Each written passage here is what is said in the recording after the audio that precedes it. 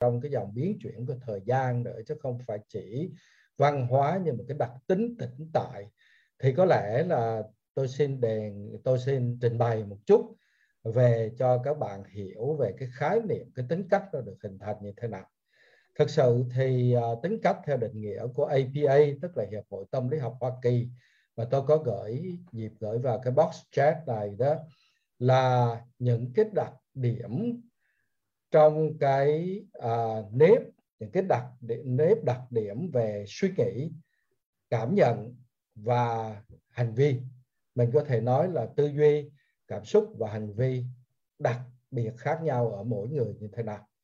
Rồi nếu mà theo cái định nghĩa của Britannica, tức là từ điển Bách khoa Anh đó, Britannica, thì đó nó có thêm nữa là cũng là cách suy nghĩ, cảm nhận và hành vi, nhưng mà nó bao hàm luôn cả cái tâm trạng, thái độ và quan điểm, và đặc biệt nó phải biểu hiện trong cái tương tác giữa người và người. Chứ nếu nói rằng cái người đó mà đứng một mình, không tương tác với ai cả, thì không thể nào có cái khái niệm tính cách. Tại tính cách phải được biểu lộ ra trong một cái bối cảnh tương quan xã hội. Và như vậy thì chắc chắn rồi là trong tương quan xã hội không thể tránh được cái vấn đề văn hóa. Cho nên nếu tìm hiểu tính cách mà không tìm hiểu về văn hóa, quả thật là một cái điều thiếu sót. Trong khi, tuy nhiên, thưa anh và thưa các bạn, thì trong tâm lý học nó cũng có những cái trường phái khác nhau. Thí dụ, đối với định nghĩa của Gordon và Allport vào thập niên 60 của thế kỷ trước, thì họ chỉ cho rằng hành vi là cái có thể quan sát được, và đó có thể là biểu hiện được của tính cách. Trong khi tới thập niên 70 thì Walter Mischel và Kenneth Bowers cho rằng cái hành vi là nó nằm giữa cái chỗ là cái tính cách của con người tương tác với cái tình huống, và có những cái quan điểm khác nữa cho rằng đó là cái tính cách là tính khí tương tác với môi trường. Chúng ta sẽ nói về tính chất văn hóa của môi trường sau, nhưng mà có lẽ là ở đây tôi xin trình bày một chút về cái tính khí để các bạn hiểu tính khí như thế nào.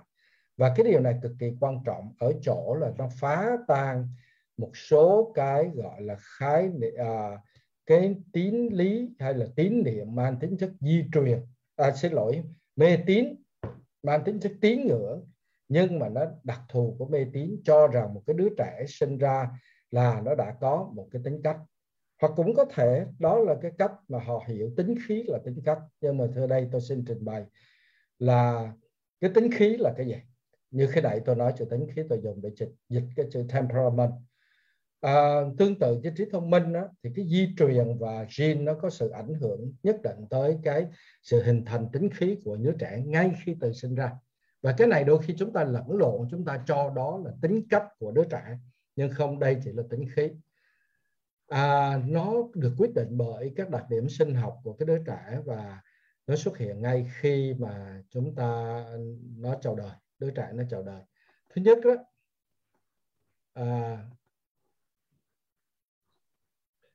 đó, là mức hoạt động hay là năng lượng của cái đứa trẻ. Tức là có những cái đứa trẻ nó sinh ra nó rất là ngọ nguậy tay chân, mình cảm thấy nó rất là nhiều cái năng lượng và nó hoạt động rất. Có những đứa chỉ nằm ra và nằm yên như vậy thôi, thấy nó có vẻ mệt mỏi. Thì cái đó là cái tính khí đầu tiên. Thứ hai là cái nhịp sinh học, tức là đứa trẻ nó sinh ra nó ăn thức ngủ nghỉ như thế nào, đều đặn hay là bất thường, và có hợp với cái nhịp sinh học của bố mẹ, tức mặt trời lên chúng ta thức dậy, đứa trẻ nó có thức dậy theo sau, hay là ngược lại, lúc chúng ta buồn ngủ thì nó lại là đi ngủ. Và cái này có một cái điểm khôi hài như thế này, là ban ngày nhiều khi chúng ta ru nó, ôm lắc lư hay bỏ trong nôi, thì cái động tác mà cái hành động mà bỏ đứa trẻ trong nôi lắc qua lắc lại đó, thì chính nó có cái cảm giác như là nó còn nằm trong bào thai. Tại vì khi ở trong bào thai thì nó cũng nằm trong một cái bọc nước, và người mẹ chuyển động thì nó chuyển động theo, và như vậy nó sẽ thiếp ngủ. Trong khi buổi tối nếu không đặt trong nôi, không ru đó, thì nó sẽ thức. Khi nó nằm yên thì nó sẽ thức. Và cái nhịp sinh học này đôi khi trái với cha mẹ làm cho chúng ta ông bà mà ngay cả mẹ tôi cũng vậy, có một cái suy nghĩ là ồ, cái thằng này tối người ta đi ngủ nó thức, tức là kiếp trước mình nợ nó hay gì đó, cho nên là nó kiếp này là nó bắt mình trả nợ bằng cách là thức đêm với nó, thí dụ vậy. Thì đó là cái mỗi đứa trẻ sinh ra có một cái nhịp sinh học khác nhau. Tiếp theo là cái mức độ nhạy cảm của các giác quan. Cái tính khí thứ ba là mức độ nhạy cảm của các giác quan, tức là có một số trẻ nó nhạy cảm hơn với âm thanh và ánh sáng, nó dễ bị kích động bởi những cái kích thích này hơn là những cái đứa trẻ khác.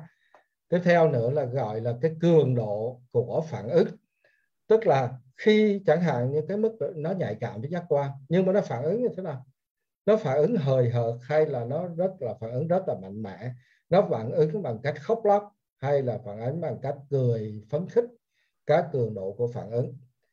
Cái yếu tố thứ năm, tính khí thứ năm mà khoa học phát hiện đó là khả năng thích nghi của trẻ, tức là đứa trẻ có thể mình bồng nó từ phòng này qua phòng kia, chuyển từ hoạt động này sang hoạt động khác mà nó không quá khó chịu đối với cái sự thay đổi trong môi trường như vậy. Kế tiếp thứ sáu là cái khả năng bị phân tâm, tức là khi mà nó đang chú tâm tới vấn đề gì, nó nhìn lại vậy thì chỉ cần một cái âm thanh hay ánh sáng ở bên cạnh peripheral vision của nó, tức là cái nhìn bên cạnh của nó, thì nó có chuyển cái đầu qua nó nhìn nữa không, hay là nó vẫn chú tâm vào cái việc nó đang chơi.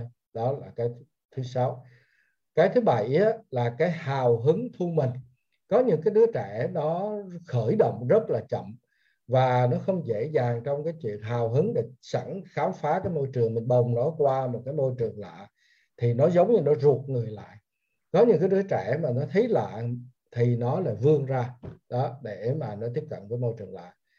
Có một yếu tố nữa là persistent, tức là nó có bền bỉ và kiên trì hay không, tức là khi nó theo dõi một vấn đề nào đó mà nó có kiên trì làm chuyện đó hay không, nó có chú tâm là một chuyện rồi, nhưng mà chú tâm kéo dài được hay không đó. Và cái tính chất bền bỉ này là cái thời gian trẻ dành cho một nhiệm vụ kể cả khi đang gặp khó khăn với nó.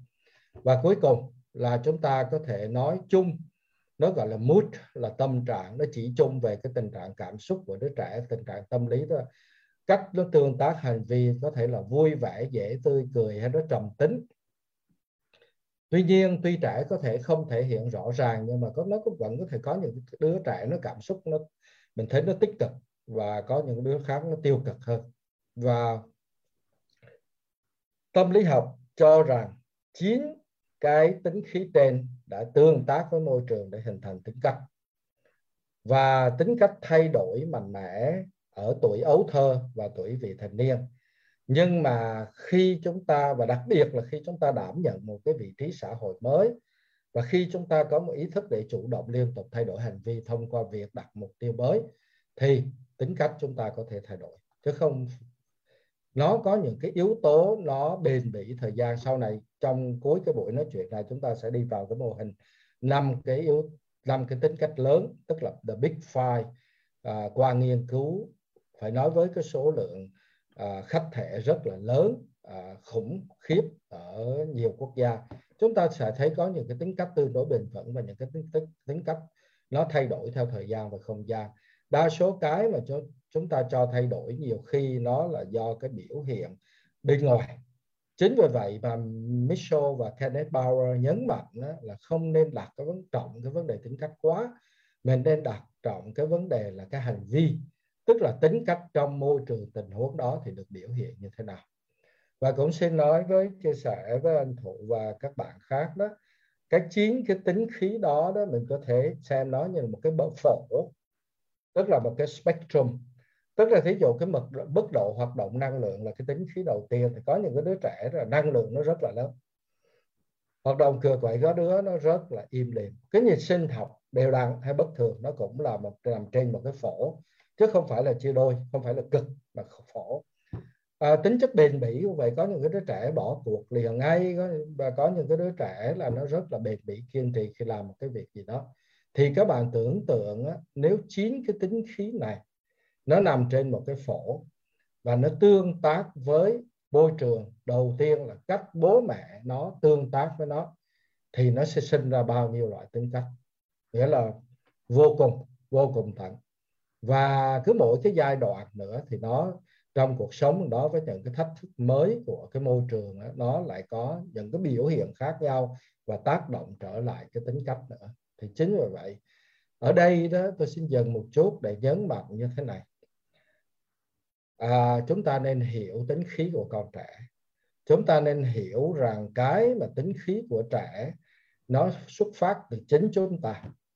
Nếu mà chúng ta có gieo nhân đó thì gieo ở cái chỗ gì? Là chính gen của chúng ta, hệ thống sinh học của chúng ta và hành vi của chúng ta trong suốt thời gian mang thai. Và tại sao tôi nói hành vi của chúng ta, tôi không nói là hành vi của người mẹ? Tại vì cái cách người bố tương tác với người mẹ có thể tạo nên những cái tâm trạng cảm xúc cho người mẹ nữa. Một người bố trong thời gian mà vợ của mình mang thai chẳng hạn, mà đối xử tàn nhẫn tệ bạc, gây cho người mẹ những cái căng thẳng, lo âu và trầm cảm, khiến cho có những cái chất dẫn truyền thần kinh và tác động tới cái đứa trẻ trong bào thai đó, thì như vậy đó chính là cái nghiệp của chúng ta, nếu hiểu cái nghĩa của Phật giáo một cách tích cực. Và đó là yếu tố văn hóa đầu tiên đó, thưa các bạn, là nó tác động tới người mẹ, và người mẹ sẽ tác động tới đứa con thông qua dẫn truyền thần kinh, qua cái nhau cuốn rốn vân vân, và để khiến cho đứa trẻ có một cái mức độ các hormone và dẫn truyền thần kinh cao thấp khác nhau, khiến khi nó sinh ra nó có 9 cái tính khí này ở các mức độ khác nhau.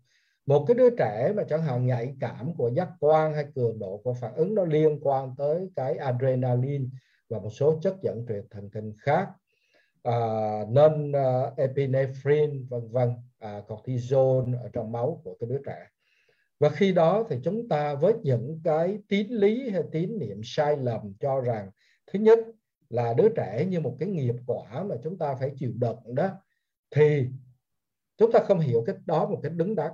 Hiểu cách đứng đắn là gì? Là chính ngay khi chúng ta uống rượu, hút thuốc lá, sống trong môi trường có những cái chất độc trong môi trường, ăn uống với những cái chất kích thích này nọ vân vân, chúng ta đã tác động vào gen của chúng ta. Nếu các bạn học về epigenetics, tức là di truyền biểu sinh, thì các bạn hiểu là nó có như vậy.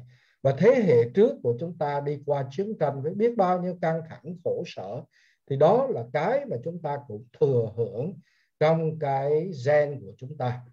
Rồi chúng ta khi chúng ta cặp với nhau, bố và mẹ, chúng ta đối xử với nhau sẽ vui vẻ hòa nhã, hay chúng ta tạo một cái gia đình trở thành một cái môi trường như là địa ngục cho cả hai, thì cái đó cũng sẽ tác động tới cái đứa trẻ. Thường nghiệp quả là cái đó, chứ không phải nghiệp quả là cái gì mà của kiếp trước rồi vân vân, mà cái nghiệp quả là cái chúng ta có thể hiểu, quan sát. Dĩ nhiên cái epigenetics nó có thể đi tới thế hệ ông nội, ông cố này nữa, để mà nó có những cái gen ẩn, tới một lúc nào đó nó mới bị biểu hiện ra.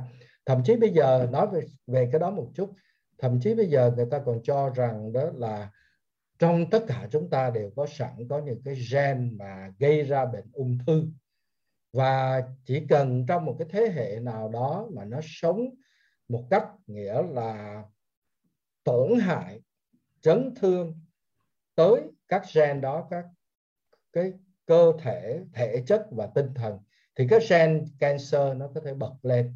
Và cái đó chúng ta không chỉ làm cho chúng ta có ung thư mà có thể đi vào đứa con của chúng ta nữa. Đó mới chính là cái nghiệp mà chúng ta đi từ tổ tông đi tới thế hệ chúng ta. Rồi chính chúng ta tạo ra chiến tranh, chứ ai tạo ra chiến tranh? Chính chúng ta áp bức nhau và đối xử với nhau tệ bạ, chứ ai làm cái chuyện đó. Và chính chúng ta phải mang nghiệp quả, và đứa con của chúng ta phải mang nghiệp quả cái chuyện đó. Rồi trong suốt thời gian mang thai, tôi quay trở lại, chúng ta sinh những cái đứa con nó có thể kích thích, dễ bị kích thích hơn, cả khả năng thích nghi nó có thể tốt hoặc có thể kém. Nhưng những cái yếu tố nào mà không được ưa chuộng, những tính khí nào mà không được ưa chuộng cho trong cái môi trường văn hóa đó, trong cái môi trường gia đình đó, thì sẽ bị những người xung quanh đối xử một cách tiêu cực trở lại. Đứa con nó nhạy cảm với các giác quan, chỉ một cái tiếng động nó đã thức dậy.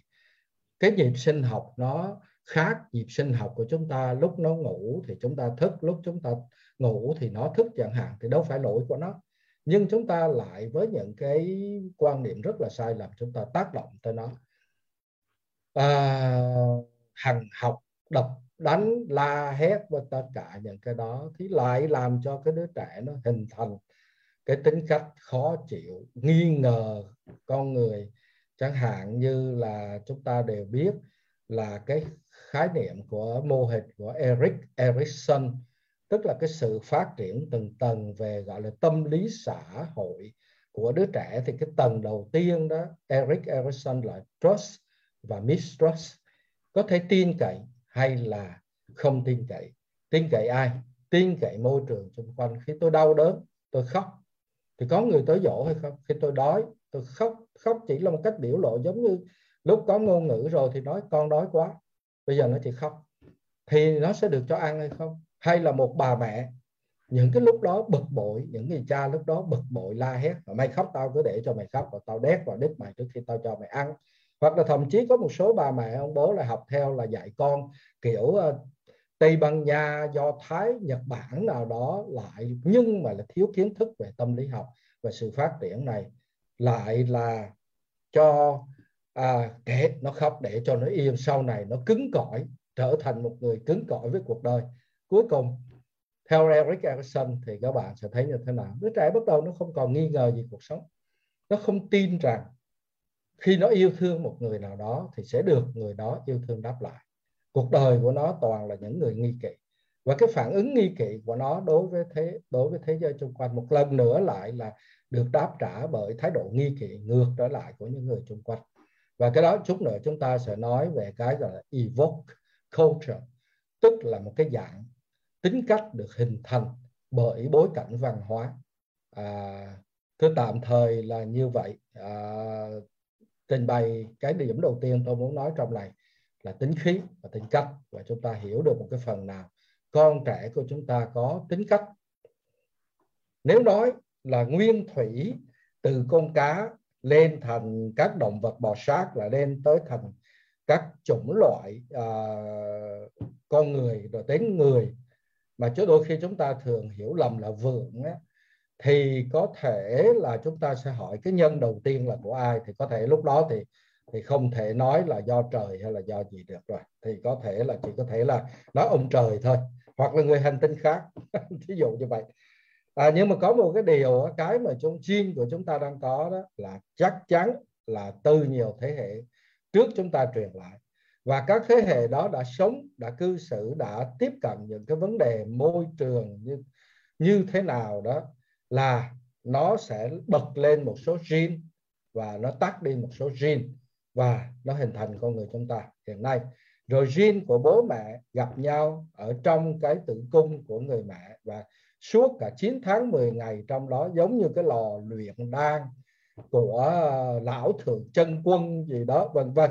Nghĩa là trong đạo giáo đó thì chúng ta nằm trong cái lò luyện đan đó 9 tháng 10 ngày, và cục đan ra chính là chúng ta. Thì trong suốt cái thời gian đó có hai yếu tố gene cha và gene mẹ là nằm trong cái lò luyện đan đó, với tất cả những cái chất dẫn truyền thần kinh, hormone, khiến chúng ta sinh ra với 9 cái phổ tính khí.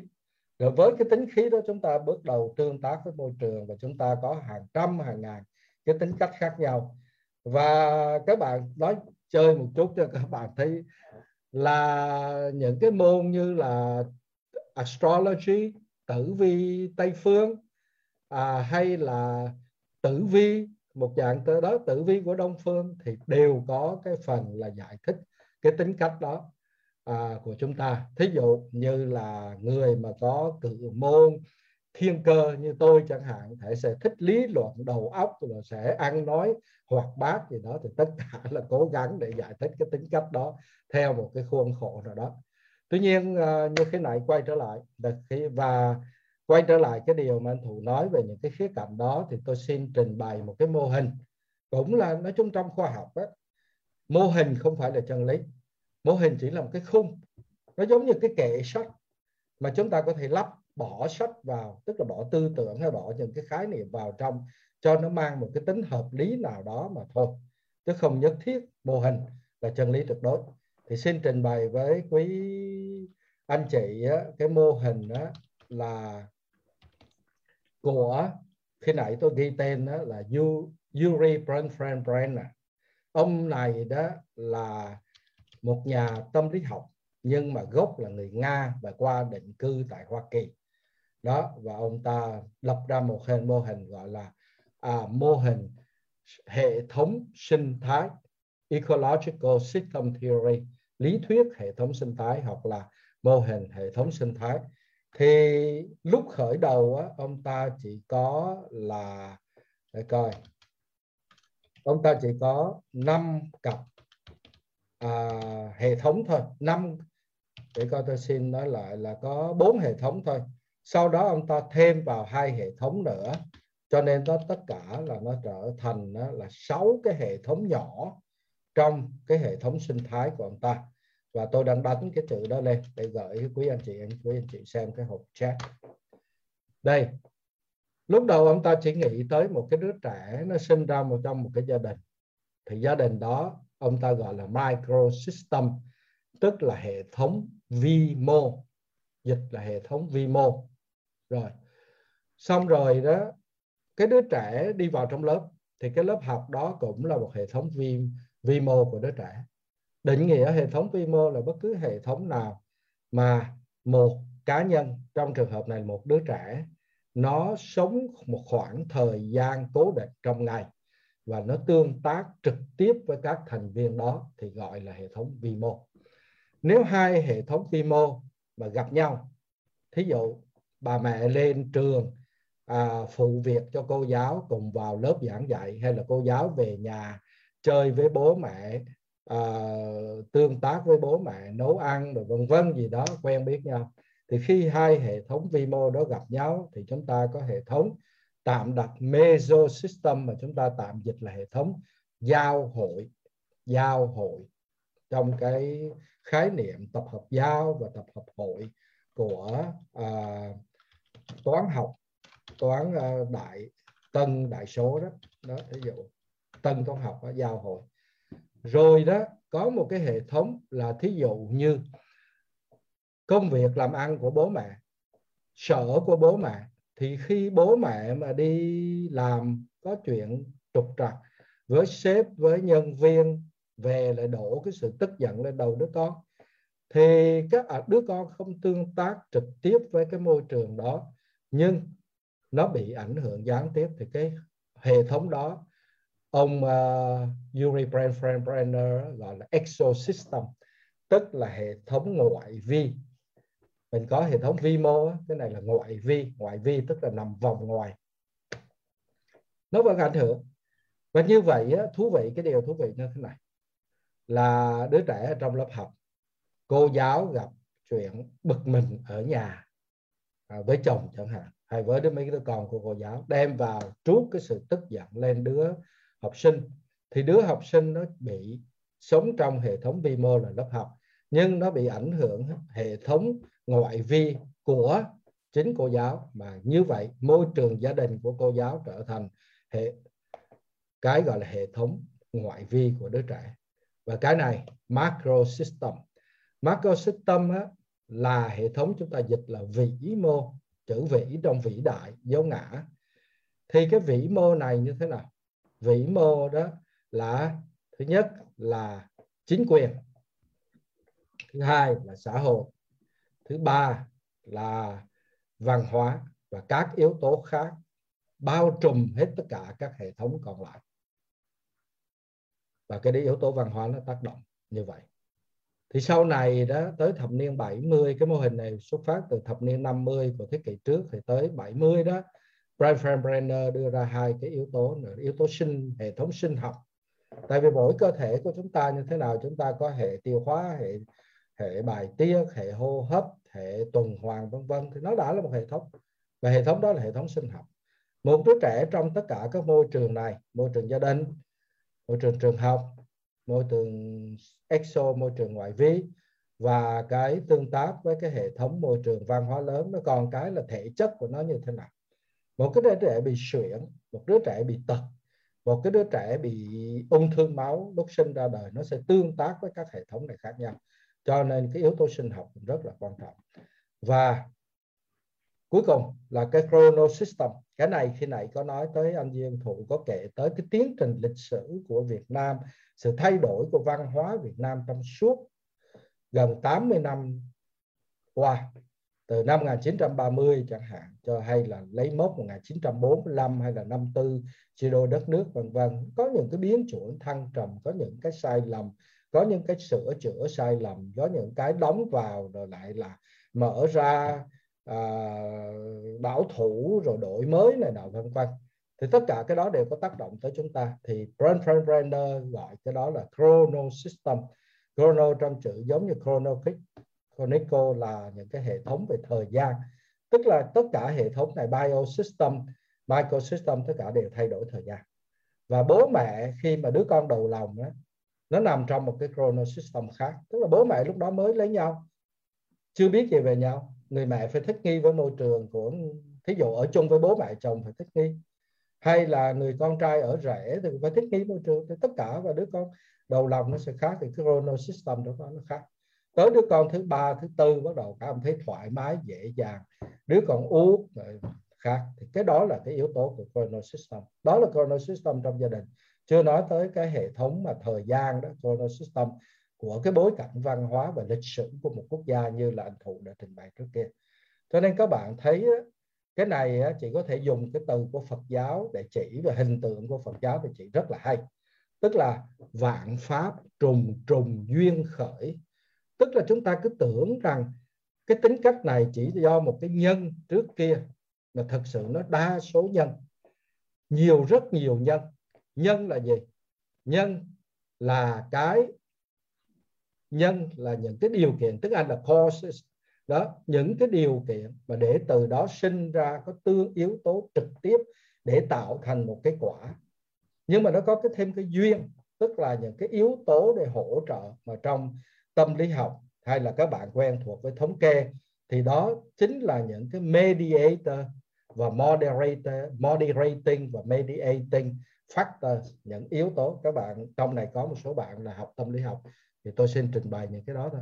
Tức là những cái điều kiện mà tương quan giữa nhân và quả nó sẽ thay đổi. Thí dụ bị ung thư thì bị ung thư thế này thì dẫn tới cái quả thế này, nếu mà bị cái đó vào ở tuổi này thì nó khác, ở tuổi kia thì khác.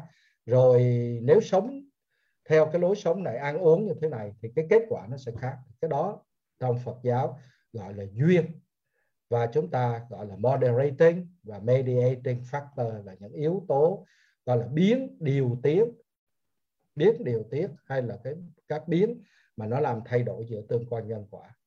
Hàng trăm hàng vạn cái nhân sinh ra hàng vạn cái quả. Cho nên chúng ta khi mà chúng ta giảng lược là nói tính cách thằng cha đó nó như vậy là tại vì một yếu tố nào trong quá khứ, nó không phải. Nó rất nhiều yếu tố xảy ra, mà cho tới bây giờ một cái máy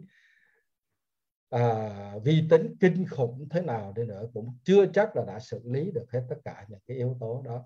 Rồi, đó là chúng ta nói về nhìn cái yếu tố môi trường hay duyên nghiệp trong cái bối cảnh rất là lớn khác nhau.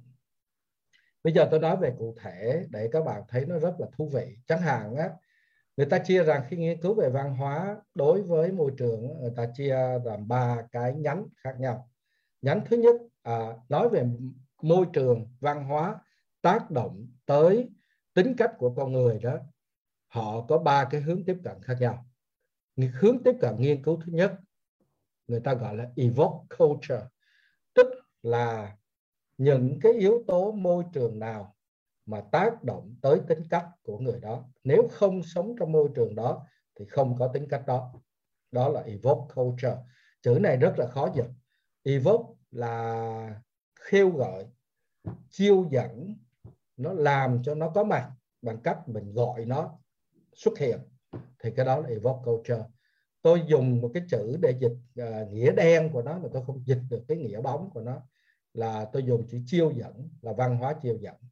Cái chữ thứ hai là transmitted culture, là có một cái nhánh nghiên cứu về tác động của văn hóa tới cá tính. Họ nghiên cứu là cái thế hệ trước có niềm tin như thế nào, từ đó truyền cho thế hệ sau như thế nào, và nó từ cái văn hóa, những cái niềm tin đó nó sẽ tác động tới cá tính của con người như thế nào. Thí dụ như bố ông, cái này là cái mà nhạc sĩ Dương Thụ đã nói đến, và tất cả chúng ta là hiểu biết nhiều nhất về cái vấn đề này.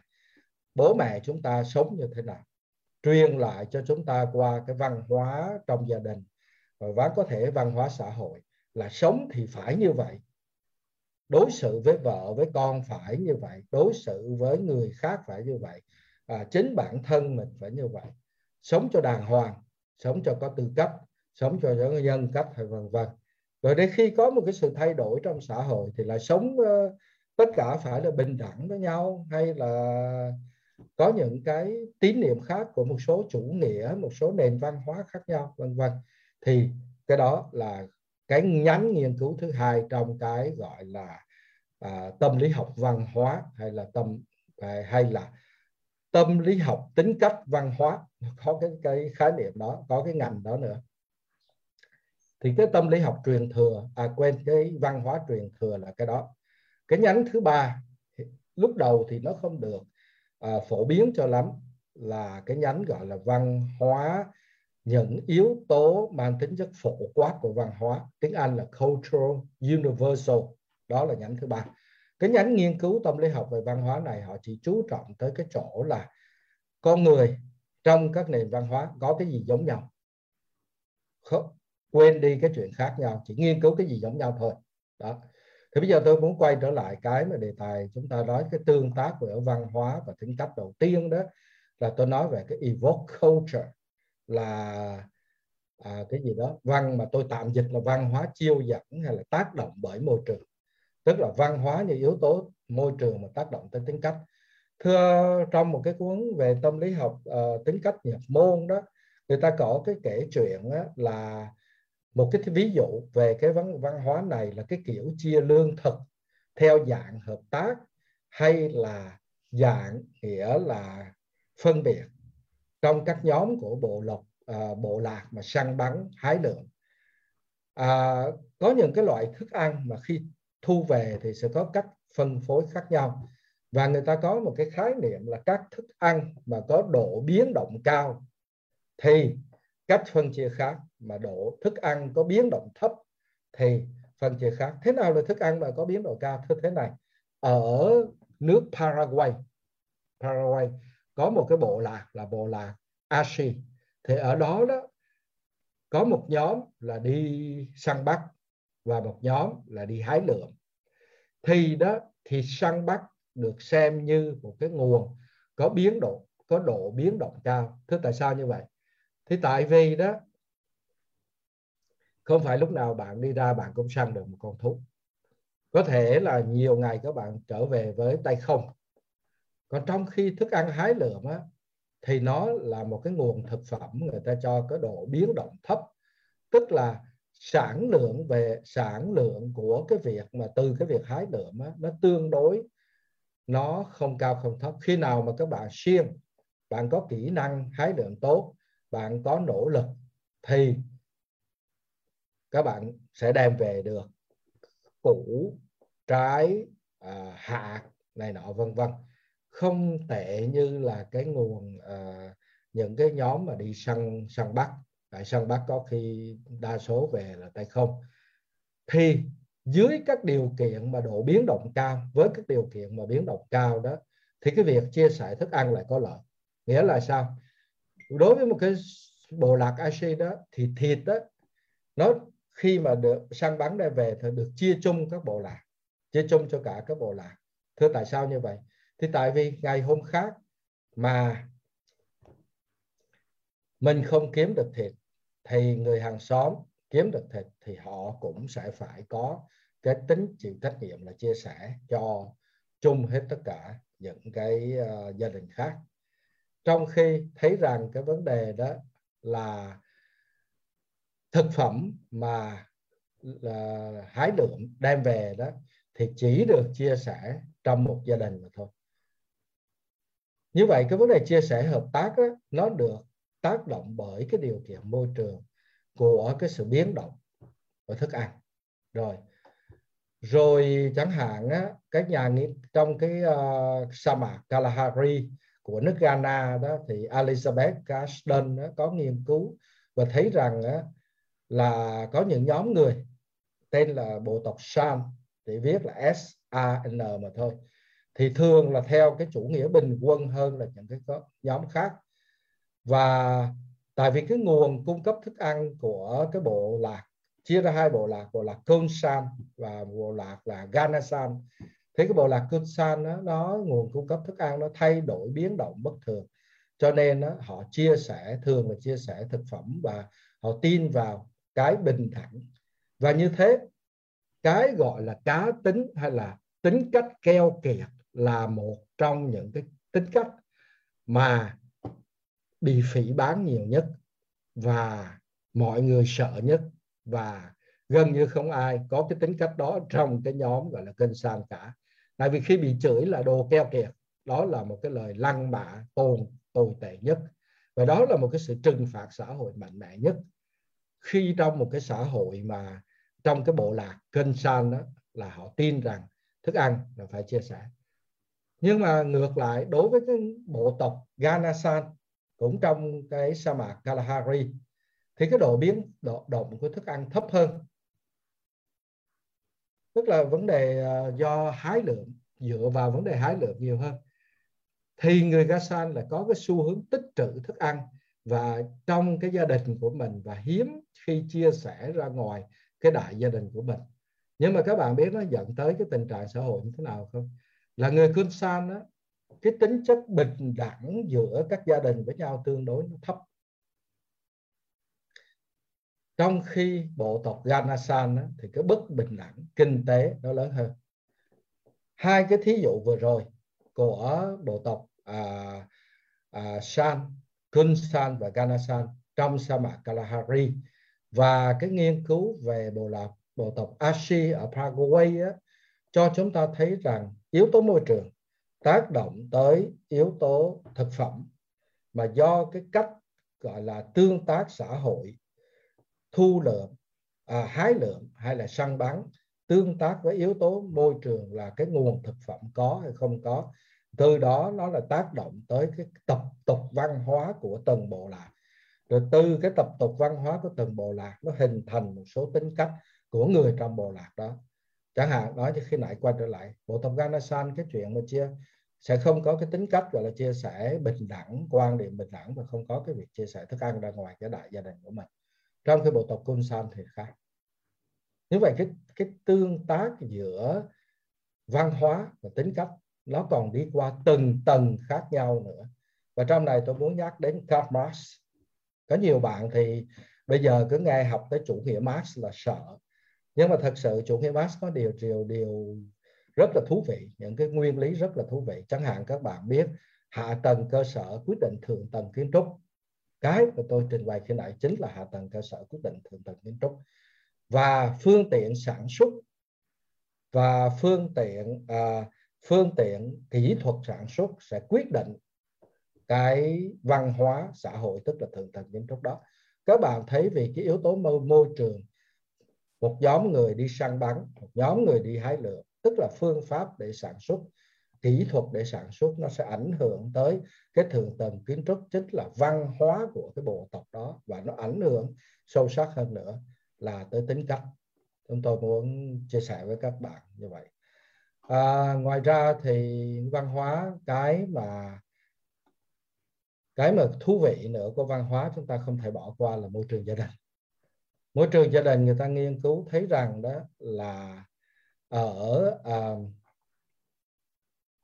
người ta nghiên cứu thấy rằng là Belsky và đồng nghiệp vào khoảng đầu thiên kỷ này, tới khoảng năm 2000 cho tới 2012 đó, họ thấy rằng các phương pháp nuôi dạy trẻ mà hà khắc này, phủ nhận quyền của trẻ này, thiếu kiên quyết này, và thậm chí cho ăn cho mặc thất thường, tức là cung cấp các nguồn lực cho trẻ một cách bất thường, và quan hệ cha mẹ rất là bất hòa, nhiều mâu thuẫn, thì nó chính là những cái yếu tố thúc đẩy cho cái tính cách bốc đồng ở trong đứa trẻ, ở cái đứa trẻ sống trong gia đình đó. Và cái chiến lược giao phối, nghe cái chữ này rất là khôi hài, chiến lược giao phối là dịch chữ mating strategy, tức là cái cách nhìn nhận để kiếm bạn tình đó. Thì Những cái đứa trẻ sống trong gia đình này sẽ có cái xu hướng là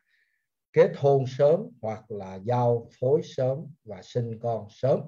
Ngược lại, những cái đứa trẻ mà sống trong một cái gia đình mà bố mẹ nhạy cảm đáp ứng được những cái nhu cầu của đứa trẻ, hỗ trợ nhau, bố mẹ hỗ trợ nhau nuôi dạy trẻ, kết hợp cái nguồn lực, thí dụ như là đứa trẻ cần ăn cần mặc đều được cung cấp, thí dụ vậy, và vợ chồng rất là hòa hợp, thì nó sẽ tạo điều kiện hình thành cái tính cách gì của đứa trẻ các bạn biết không ạ?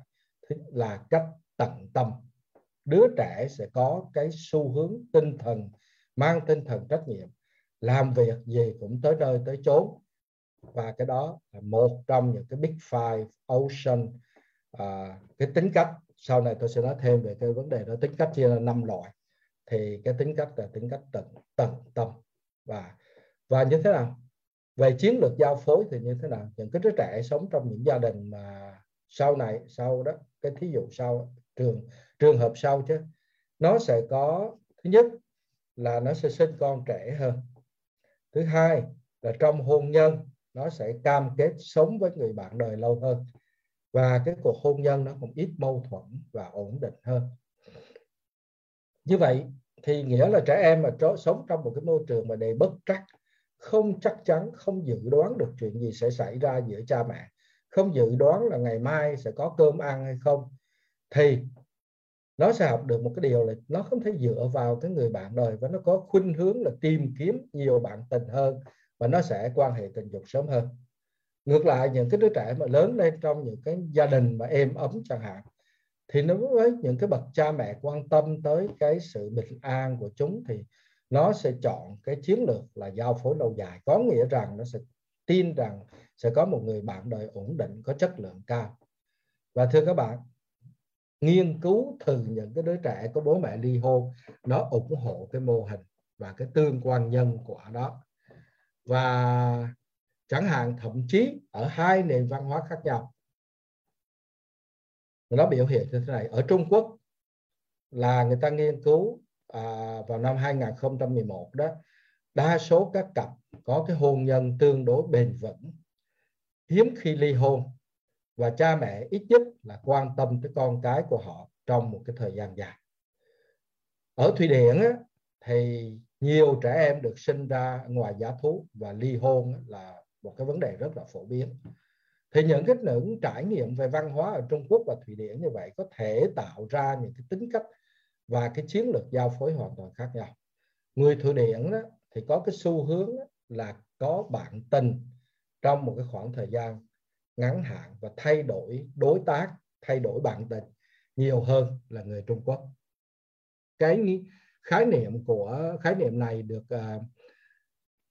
nghiên cứu ủng hộ bởi Lê và các cộng sự, cũng như Bush vào năm 2016 nữa, tức là không xa đây.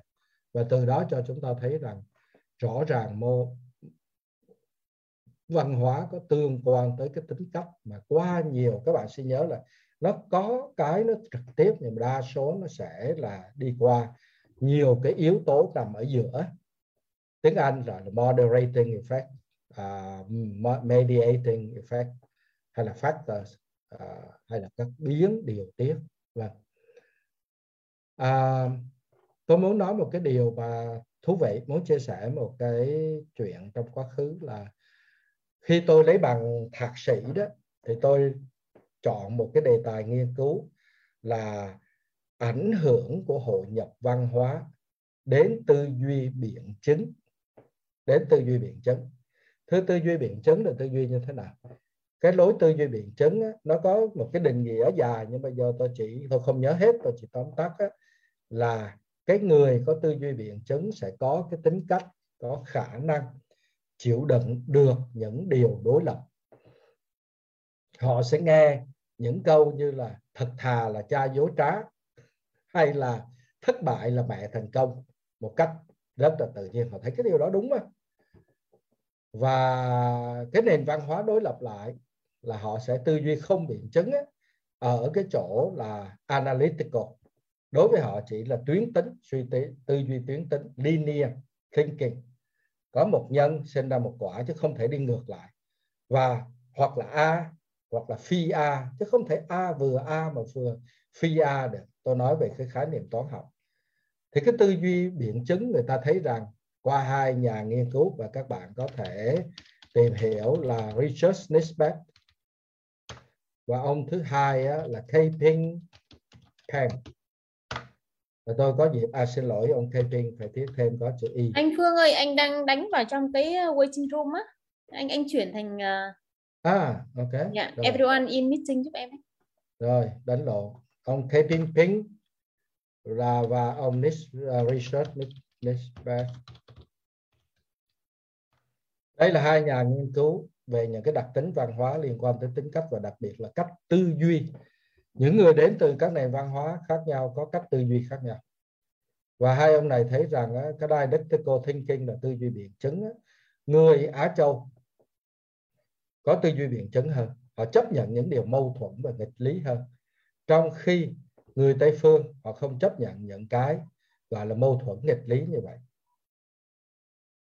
Những cái khái niệm như là của chẳng hạn mình đọc trong Đạo Đức Kinh chẳng hạn, đọc trong tìm thấy trong ca dao tục ngữ của Việt Nam, của Trung Hoa chẳng hạn, chúng ta sẽ thấy rằng đó là nó có nhiều câu mang tính chất nghịch lý, như tôi nói khi nãy, thật thà là cha dối trá, thất bại là mẹ thành công. Thì người Đông Phương hiểu được cái đó và chấp nhận cái đó hơn là người Tây Phương. Đó thì họ thấy rằng nó có cái sự khác nhau. Và nghiên cứu thêm thì họ thấy là những cái lối tư duy của Tây Phương nó có thiên về cái vấn đề là phân tích, bởi cái việc là tập trung rất nhiều vào những cái khía cạnh của một cái vật cụ thể, và có thể hiểu được một cái vật, một cái hiện tượng bằng cách chia sẻ cái sự vật đó thành những cái cấu phần độc lập và nghiên cứu những cái cấu phần đó. Okay. Và cái khuynh hướng đó thông thường người ta mang cái tư duy tĩnh tại, tức là cho sự vật tĩnh tại. Còn trong khi cái tư duy đặc biệt là tư duy của người Á Châu chúng ta, đặc biệt là vùng Đông Á, tức là East Asian đó, thì nó thiên hướng về vấn đề tư duy biện chứng nhiều hơn. Cái lối tư duy này là chúng ta chú trọng tới cái bối cảnh và quan hệ giữa các cấu phần nhiều hơn. Mỗi sự vật nó chỉ là một phần nhỏ trong một cái hệ thống lớn hơn, và thay vì các vật đó nằm tách rời ra, khi nói tới buồng gan của chúng ta chẳng hạn, thì gan lại được tập hợp bởi những tế bào, và chính bộ gan nó cũng không hoạt động độc lập, mà nó lại là tương tác với toàn bộ hệ thống tiêu hóa. Hệ thống tiêu hóa không thể tồn tại độc lập mà phải nằm tương tác với hệ thống hô hấp và hệ tuần hoàn. Và dĩ nhiên hệ tiêu hóa cả cái là nó liên lạc chặt chẽ với hệ thống bài tiết. Có hệ thống tiêu hóa mà không có bài tiết thì phân, nước tiểu, mồ hôi chứa đựng trong cơ thể của chúng ta chắc chắn là không có chỗ thoát chẳng hạn. Và vì vậy nó tương tác với nhau và phải chú trọng tới cái đó. Và khi một cái hệ thống mà tương tác với nhau như vậy thì nó còn nảy sinh ra những cái đặc tính mà trước đó ở mỗi cá nhân không có. Bây giờ mời các bạn quay trở lại với cái hệ thống của Brand này. Một cái đứa trẻ mà nó sinh hoạt ở trường, nó sẽ cư xử khác. Nó cứ ở nhà nó sẽ cư xử khác. Nhưng mà khi bố mẹ gặp thầy cô, nó có cùng sự hiện diện của bố mẹ và thầy cô nó sẽ cư xử khác. Đó là cái quan điểm của dialectical thinking, hay là tư duy hệ thống, nâng lên một cấp là tư duy hệ thống. Tức là trong một cái hệ thống nó sẽ có xuất hiện những cái đặc tính characteristic, hoặc là những cái property, tôi mới dịch tiếng Việt là gì, nhận cũng là cái đặc tính property mà trước đó mỗi thành phần nó không có, nhưng mà khi trong hệ thống nó sẽ có. Đó là hiện tượng mà chúng ta thấy, mà chúng ta thường gọi là cái sự điên cuồng của đám đông. Có thể mỗi cá nhân trong đám đông đó không cư xử về tính cách, họ không độc ác như vậy, về tính cách họ không điên cuồng như vậy, nhưng khi họ trở thành một cái đám đông và họ được hay bị khích động bởi một cái tư tưởng, bởi những cái thành phần nào đó trong cái đám đông đó, họ sẽ hành động một cách rất là điên cuồng, tàn nhẫn, mà mỗi cá nhân khi mà tách ra khỏi cái đó không có. Thì chúng ta hiểu cái đó là để hiểu được là, tôi nói như vậy nó hơi nhiều cái yếu tố quá, nhưng mà điều đầu tiên tôi muốn nói rằng tư duy của người Á Châu và người Tây Phương nó có những điểm căn bản khác nhau. Là một cái là tư duy biện chứng. Tư duy biện chứng nó đi liền với tư duy hệ thống, nhìn tất cả theo yếu tố tổng thể có quan hệ với nhau tất cả. Và cái tư duy đó cũng phát hiện thêm một cái điều là có những cái đặc tính mà một tập thể có, mỗi cá nhân trong tập thể không có. Tư duy của Tây Phương thì nó thiên về vấn đề phân tích, nó xem từng cái đặc tính của mỗi sự vật, và trong một hệ thống chỉ cần trải cái hệ thống đó ra, hiểu từng phần là đủ rồi để hiểu toàn bộ hệ thống. Nhưng mà dĩ nhiên khi nãy tôi trình bày Frank Brenner, và ở thế kỷ thứ 20 vừa qua có một cái nhà triết học nữa là Ken Wilber.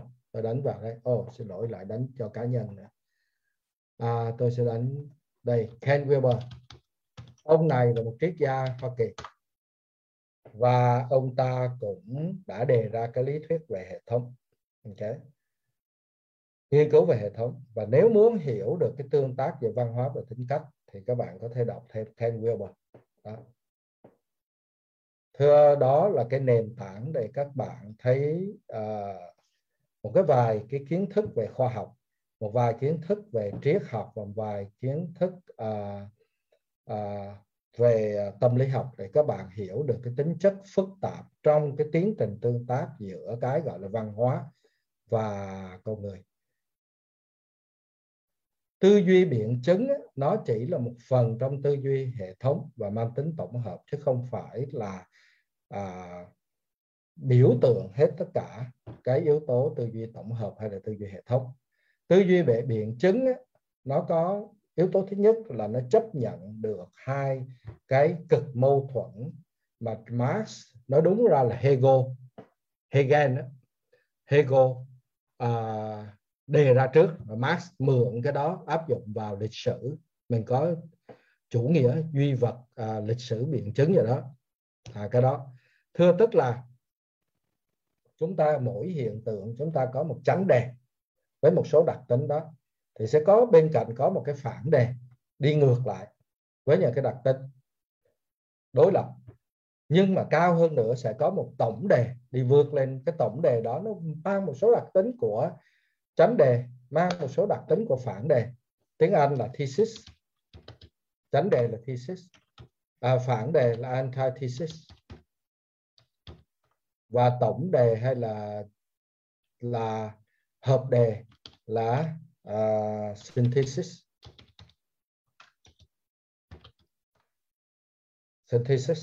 Đó là chánh đề, phản đề và tổng đề. Hegel đề ra trước, sau đó mới là các Marx mượn, và các Marx giải thích như là chủ nghĩa, thí dụ phong kiến, chế độ phong kiến, đây là duy vật, quan điểm của duy vật lịch sử, hay là biện chứng lịch sử. Phong kiến là chánh đề, chúng ta có tư bản là phản đề của chế độ phong kiến, và như vậy qua cộng sản nó như một cái tổng đề vượt lên trên cái đó.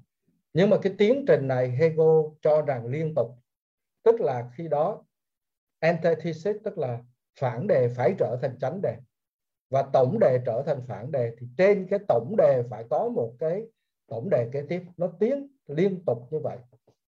Và chính vì vậy các bạn hiểu cái câu mà các Marx nói là cái gì đó, có mâu thuẫn mới có tiến bộ. Mâu thuẫn đây là mâu thuẫn giữa chánh đề và phản đề.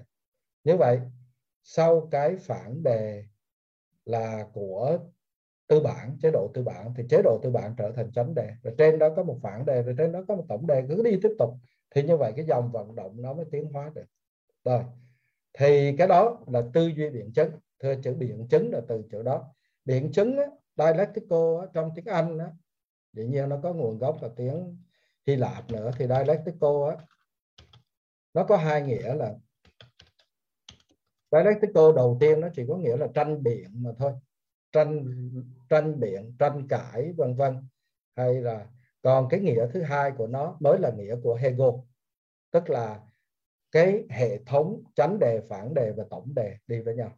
Và thì người ta cho rằng nghiên cứu của Kai Ping và nghiên cứu của Nisbet, Richard Nisbet cho rằng người Á Châu của chúng ta dễ thích nghi, dễ tiếp nhận cái tư duy dialectical thinking, tại vì do những cái ảnh hưởng của kinh dịch. Nhắc tới yếu tố văn hóa, kinh dịch, yếu tố vẫn ảnh hưởng văn hóa của đạo lão khiến chúng ta có một cái tư duy năng động và thiên về mang tính chất toàn diện, hệ thống, và dialectical ở một khía cạnh nào đó là sự chuyển động tích cực, năng động của những cái hiện tượng đắp đổi lẫn nhau để đi lên.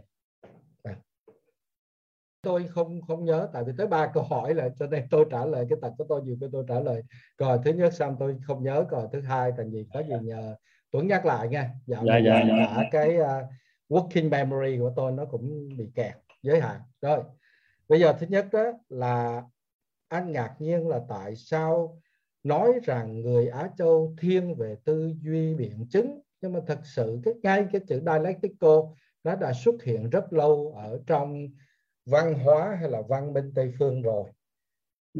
Và thậm chí những người đề ra những lý thuyết đó, nghiên cứu về cái đó là từ Tây phương cả, bằng chứng là Hegel. Nhưng mà thưa nói với anh là trong Thánh Kinh cũng đã có những quan niệm về biện chứng, chứ không phải là không có. Rồi, tuy nhiên việc xuất hiện một số cái vật thể văn hóa hay một cái nguồn văn hóa phi vật thể như là Thánh Kinh hay là một số nhà nghiên cứu không nhất thiết phản ánh toàn bộ cái dân chúng trong một khoảng thời gian nhất định. Khi nghiên cứu là tôi muốn hết sức cụ thể hơn nữa đó, tức là khi Nisbet và Kai và Peng nghiên cứu về hiện tượng thì cái đối tượng của hai nhà nghiên cứu này thấy rằng có sự khác biệt rõ ràng giữa cách tư duy thường là của sinh viên trong các trường đại học, tại vì đó là đối tượng chính nghiên cứu của họ, okay? Là tư duy của dân Á Châu khác và dân châu Âu khác, dân Âu Mỹ khác. Đó là như vậy. Cho nên mình có thể nói cái tư tưởng của Đông phương, khi tôi nói rằng là ảnh hưởng bởi kinh dịch, tại vì trong âm có dương, trong dương có âm, là cái tư duy hết sức là biện chứng rồi, hay là của đạo đức kinh của lão tử, nó ảnh hưởng tới cái cách tư duy biện chứng của chúng ta, thì nói như vậy nó vẫn mang tính chất võ đoán. Là tại vì nếu nói về trong Thánh Kinh, trong triết của Hegel cũng có tư duy biện chứng, tại sao người dân châu Âu Mỹ lại không tư duy biện chứng đó, vân vân. Nhưng mà cũng có thể chúng ta tranh cãi lại. Nói chung là về học thuật thì chúng ta có thể đặt những cái assumption và hypothesis, tức là giả thiết và giả thuyết, là có thể cái sự phổ biến của Thánh Kinh không phải ai cũng nhìn vào và thấy được cái tính chất biện chứng trong Thánh Kinh, và họ chỉ chú ý tới những khía cạnh về luân lý và đạo đức nhiều hơn. Còn chắc chắn một điều, không ai cũng có thể đọc Hegel. Ở trời Âu không phải ai cũng đọc Hegel đó. Trong khi cái kinh dịch và đạo đức kinh nó được phổ biến rất là qua rất là bình dân, qua ca dao và tục ngữ như khi nãy tôi nói vậy. Và nghiên cứu của Nisbet và Peng nó còn một yếu tố là cái số lượng ca dao và tục ngữ, tức là những cái tiếng Anh nó là motto, khẩu hiệu, maxim, những cái câu châm ngôn tục ngữ này nọ vân vân ở châu Âu nó ít mang tính chất biện chứng bằng những câu châm ngôn tục ngữ ca dao vân vân ở Tàu và ở Việt Nam. Đó, để giải thích cái câu hỏi của anh. Như vậy, rõ ràng tư duy biện chứng không phải độc quyền, nhưng nó phổ quát ở Á Châu hơn là phổ quát ở châu Âu. Tuy nhiên có vấn đề này mình nói thòng thêm một chút. Yes, phổ quát như vậy, nhưng mà tư duy biện chứng ấy, là tư duy chấp nhận mâu thuẫn để mà tiến hóa. Dân tộc của chúng ta được xem như một dân tộc Đông Á, Chúng ta có chịu chấp nhận mâu thuẫn để tiến hóa không? Hay chúng ta trấn áp tất cả mọi mâu thuẫn? Đó là điều thứ nhất. Điều thứ hai, chúng ta có cái nhìn hệ thống hay không? Để thấy rằng vạn pháp trùng trùng duyên khởi hay không? Hay chúng ta nhìn một hiện tượng là chúng ta kết án ngay là do cái nhân đó cho nên sinh ra quả đó. Mà chúng ta không biết rằng không có một cái nhân duy nhất nào sinh ra một quả duy nhất cả. Mà hàng trăm hàng vạn cái nhân kết hợp với cái duyên, tức là những cái điều kiện đủ và cần cho cái nhân đó nó thành cái quả. Chúng ta rõ ràng chúng ta đâu nghiên cứu thì như vậy, nhưng mà thực sự chúng ta có đưa cái tư duy biện chứng, tư duy hệ thống đó vào hàng ngày hay không? Và thưa không. Đó, tôi xin trả lời câu hỏi thứ nhất của anh. Câu hỏi thứ hai, chết rồi, tôi quên mất rồi. Mời anh lặp lại câu hỏi thứ hai. Câu hỏi thứ hai là gì Dung? Có gì chắc Tuần dùng hay anh Tuấn nhắc Tuần dùng? Dạ, anh Tuấn nhắc lại anh Tuấn. Anh Mở mic lên cho anh Tuấn đi. Kỹ thuật. Anh Tuấn nhấn nút mở mic lên anh Tuấn. Chưa đâu. Rồi. Anh Tuấn mời anh Tuấn. Anh Tuấn với anh nào bên cạnh vậy? Dạ có mấy bạn ngồi nghe chung à. Nice quá. Cà phê. Cà phê. Anh có thể cho xem đá bạn của anh được không? Đây bạn ơi. Chào anh. Một bạn nữa là đây. Chào. Vậy trên bàn của các anh là trà hay là rượu hay là cà phê? Trà với lại thanh long. Nice. Okay, rồi. Vâng, câu hỏi thứ hai của anh Tuấn là gì ạ? Dạ, thứ hai là cái trường hợp ở Ghana. Dạ, cái tộc Ghana thì thì nghiên cứu cụ thể đó có thể khái quát hóa hay không? Đúng không? Dạ, đúng rồi. Thưa đây là như thế này, cũng tương tự như các nghiên cứu khác trong tâm lý học. Một số lớn các nghiên cứu của tâm lý học đó, nó chỉ nghiên cứu của cái tập hợp sinh viên ở trong trường. Tại vì cái đó tiếng Anh là convenient sample, tức là một cái mẫu mà tiện lợi để nghiên cứu. Thì đôi khi cái tính chất khái quát hóa đó không có phổ biến được. Và các nghiên cứu đa số là gì? Nam, thanh niên có trình độ đại học, và những người đã đi học ở đó thì có thể là gia cảnh cũng tương đối khá giả. Cho nên vấn đề khái quát hóa đó là nó không hẳn là chúng ta có thể khái quát hóa được đâu. Tuy nhiên ở đây đó, họ nghiên cứu họ thấy rằng trong những cái bộ tộc đó rõ ràng cái môi trường, cái gọi là môi trường sinh sống, phương thức sản xuất, nó có ảnh hưởng tới cái văn hóa của bộ tộc, của một nhóm. Tại vì cùng là Ghana, cùng là bộ tộc San, nhưng mà Ghana San và Ghana và Kung San nó hoàn toàn cư xử khác nhau. Đó, thì đó là cái sự khác biệt mà người ta nhận thấy, và nó là một cái minh chứng cho việc là môi trường tác động tới con người. Ở Việt Nam thì chúng ta hiểu cái đó tương đối nó dân dã và nó như thế nào, cảm tính nhiều hơn, tạm gọi là như vậy. Chúng ta sẽ nói là đồng bào miền Trung, tôi dân Huế, cho nên tôi sẽ nói là mà không có ngại là đụng chạm tới văn hóa vùng miền. Dân Huế là vì lúc xưa là kinh đô cũ, cho nên ai cũng có hơi quan cách một chút. Đàn ông thì trưởng giả một cái gì đó, gia trưởng, xin lỗi không phải trưởng giả mà gia trưởng một chút. Và dân Huế vì điều kiện kinh tế khó khăn cho nên dễ tiết kiệm hơn. Và cho tới bây giờ nhiều đồng bào miền Bắc, tôi là Huế, lớn lên ở Sài Gòn. Tới năm 28 tuổi tôi đi Mỹ, tôi ở bên đó 28 năm. Và tôi về Hà Nội, tôi ở 3 năm nay. Cho nên bây giờ tôi mới bắt đầu tiếp thu văn hóa miền Bắc của mình để xem sao. Và đa số miền Bắc vẫn còn ngạc nhiên là tại sao dân miền Nam không có tiết kiệm. Nhưng mà các anh cũng ở miền Nam, các anh cũng biết là tôi đã ở miền Nam, tôi có thể tự nhận tôi cũng thuộc loại anh hai Sài Gòn. Thì tôi có thể nói rằng là ở trong đó thời xưa đó, vùng Đồng Tháp 10 hay các vùng khác đó, nó xin lỗi, việc gì phải tiết kiệm. Cắm một cái cần câu xuống là dắt lên một con cá, kêu bạn bè tới nhậu.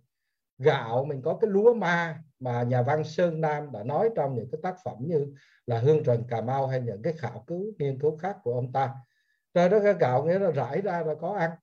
Thì việc nghiên cứu gì tôi vẫn nhớ hình ảnh trước năm 1975, tôi chỉ là một cái đứa trẻ 12, 13 tuổi, nhưng tôi đã thấy một ông xích lô đạp một cuốc buổi sáng mà hôm đó trúng bánh, dùng cái chữ sau 75 là trúng bánh, là mua một con vịt quay về chiều đó nhậu với gia đình, hoặc là buổi sáng chỉ làm đủ vậy thôi là ghét cái xe xích lô lên, gác chân đọc tờ Nhật Trình, nói cho tức là tờ báo đó, nó dùng chữ Nhật Trình cho có vẻ cổ kính một chút, và chiều là kéo vài bạn bè đem con vịt quay về ăn với vợ với con.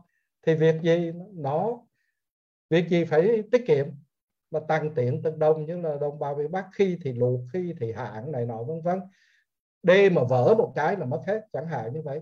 Thì thưa, kể cái chuyện đó để thấy rằng yếu tố môi trường nó có ảnh hưởng tới tính cách rất là nhiều.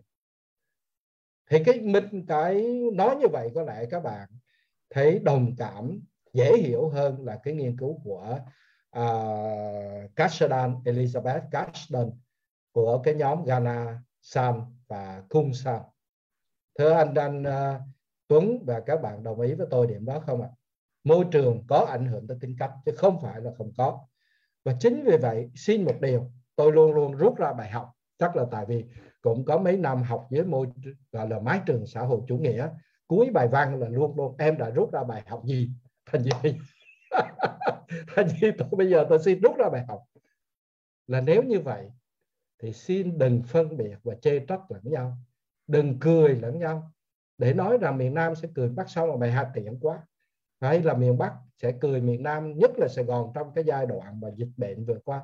Tại sao tụi bay không biết tiết kiệm? Tại sao tụi bay không để dành ngày khó? Thưa, nó không dễ. Và nhất là đó là chưa nói tới vấn đề giai cấp. Thưa, cái tôi nói cái chuyện này thêm nó ngoài lề một chút, nhưng mà đó cũng là yếu tố văn hóa và tính cách. Thưa, nghiên cứu tại Hoa Kỳ về cách sử dụng tiền của các thành phần xã hội chúng ta cho thấy nó khác nhau. Là thành phần gia đình nghèo túng, nghèo thường xuyên, khi họ có một món tiền lớn họ sử dụng như thế nào? Thưa, họ đi ra ngoài ít thì họ kéo gia đình đi nhậu một bữa.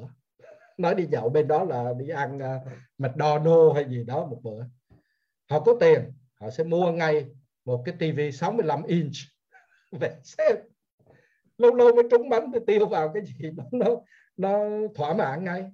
Thưa, đó là giai cấp mà cái tầng lớp mà gặp khó khăn về tài chính.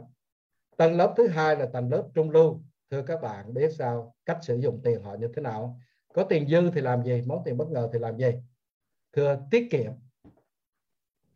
Tiết kiệm tức là để vào cất phòng ngày mưa gió. Đó là tầng lớp trung lưu. Nhưng mà tầng lớp mà giàu hơn á, nó nhìn cái tầng lớp trung lưu nó thấy khôi hài. Đồng tiền mà bỏ vào tiết kiệm là làm lợi cho thằng ngân hàng, và lời có 10 mấy %, 10% hay gì đó là quá nhiều. Bây giờ thậm chí Mỹ có những cái giai đoạn mà lời chỉ có 1-2% bị bỏ vào nó phí. Tại vì á, là inflation, tức là cái gì? Lạm phát đó. Lạm phát có thể lên tới 4% mà bỏ vào trong đó thì chỉ có nước là cúng tiền cho ngân hàng mà thôi, để ngân hàng lấy đi buôn mà thôi. Thì tầng lớp thượng lưu á, khi có một khối số tiền bất ngờ thì các bạn đoán là họ làm gì? Họ đầu tư. Họ đầu tư và kinh doanh. Đó. Cho nên cách đối xử với đồng tiền của ba tầng lớp nó khác nhau, vì bối cảnh cái điều kiện kinh tế của họ khác nhau, nó sinh ra những tính cách khác nhau như vậy, biểu hiện qua hành vi như vậy. Cho nên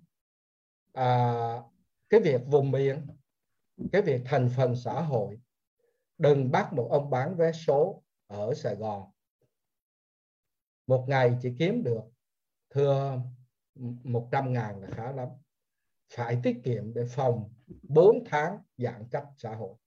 Cái chuyện đó chúng ta đòi hỏi một cách rất là tàn nhẫn và bất công, mà chỉ có thể thông cảm và thông cảm mà thôi. Nếu chúng ta không làm gì giúp được họ thì đừng có một cái thái độ trịch thượng và khinh bỉ họ.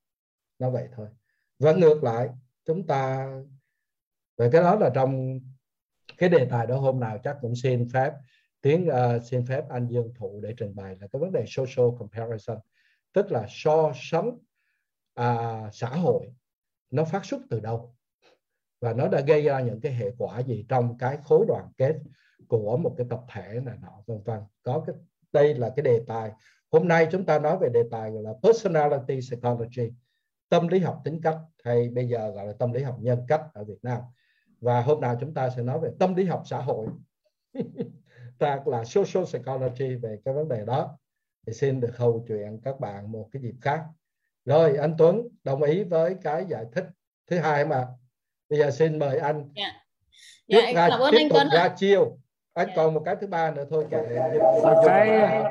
tiếp chiêu thứ ba. Cái thứ ba nữa là, thưa tiến sĩ, là cái tính khí hay là tính cách thì phải giao tiếp với môi trường. Phải Nếu không tương tác với môi trường thì tính khí sẽ thành cái gì, đúng không ạ? Rồi, xin anh tác dụng cái máy cả nó bị feedback. Rồi, thưa anh, thưa các bạn, là không thể có chuyện đó xảy ra. Tại vì đó, cái đứa trẻ với một cái tính khí nào đó mà anh thảy vào giữa bầy sói. Chúng ta nhớ cái trường hợp cái câu chuyện của Kipling đó, về cái đứa trẻ mà được bầy sói nuôi đó, Mowgli đó, thì nó vẫn có cái yếu tố văn hóa, là yếu tố văn hóa của bầy sói. Nó vẫn có môi trường thiên nhiên và nó vẫn có những cái yếu tố phải sinh tồn. Không ai sinh ra mà bị cô lập hoàn toàn hết. Cho nên không có thể nào có một tính khí không tương tác với môi trường. Để đặt vấn đề là nếu không tương tác với môi trường thì nó sẽ trở thành cái gì để gọi là tính cách. Cho nên cái đó là một cái giả thuyết thuần lý để mình có thể thảo luận chơi cho vui, nhưng mà nó không có hiện thực. Không ai sinh ra trong khoảng không hết. Nói theo bố mẹ của tôi hay chửi hay chửi thằng con mất dạy là, mà cái này dân Huế thì có lẽ là nghe thường hơn, mày không phải từ lỗ nẻ chung lên. Tức là giống như từ cái đất có nẻ ra, nứt ra mà chung lên, và chung lên thì cũng gặp môi trường xung quanh rồi đó. Rồi có từ bố mẹ, tinh cha huyết mẹ vào tương tác với môi trường xung quanh để hình thành nên cá tính của mình. Nhưng mà khi mình biết vậy rồi, cái tương tác đó thì nhiệm vụ của mình là mình có quyền chọn không? Thưa, trong tâm lý học tính cách đó, mình có quyền chọn một cái môi trường và cách thế mình tương tác với môi trường để mình hình thành tính cách của mình. Và thưa, cái này hơi mạo phạm nhạc sĩ dân thụ nhà, một cái anh nghiên cứu về văn hóa lâu nay, mà tôi lạm bàn qua vấn đề văn hóa thì nó cũng không được hay cho lắm, nhưng mà tôi xin trình bày những cái suy nghĩ của tôi về văn hóa như thế này. Văn hóa chỉ thể hiện từ thế hệ này qua thế hệ kia, qua văn thơ, sách báo, những cái vật gọi là material, không có cái gọi là văn hóa hữu hình đó. Đền đài, di tích, miếu mạo vân vân. Thứ hai là qua những cái nghi lễ, nghi thức, tập tục này nọ vân vân.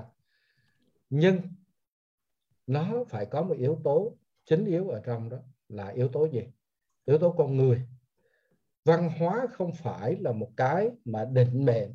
Văn hóa không phải định mệnh để chúng ta sinh vào một nền văn hóa thì chúng ta sẽ cư xử và hình thành tính cách của chúng ta trong nền văn hóa đó.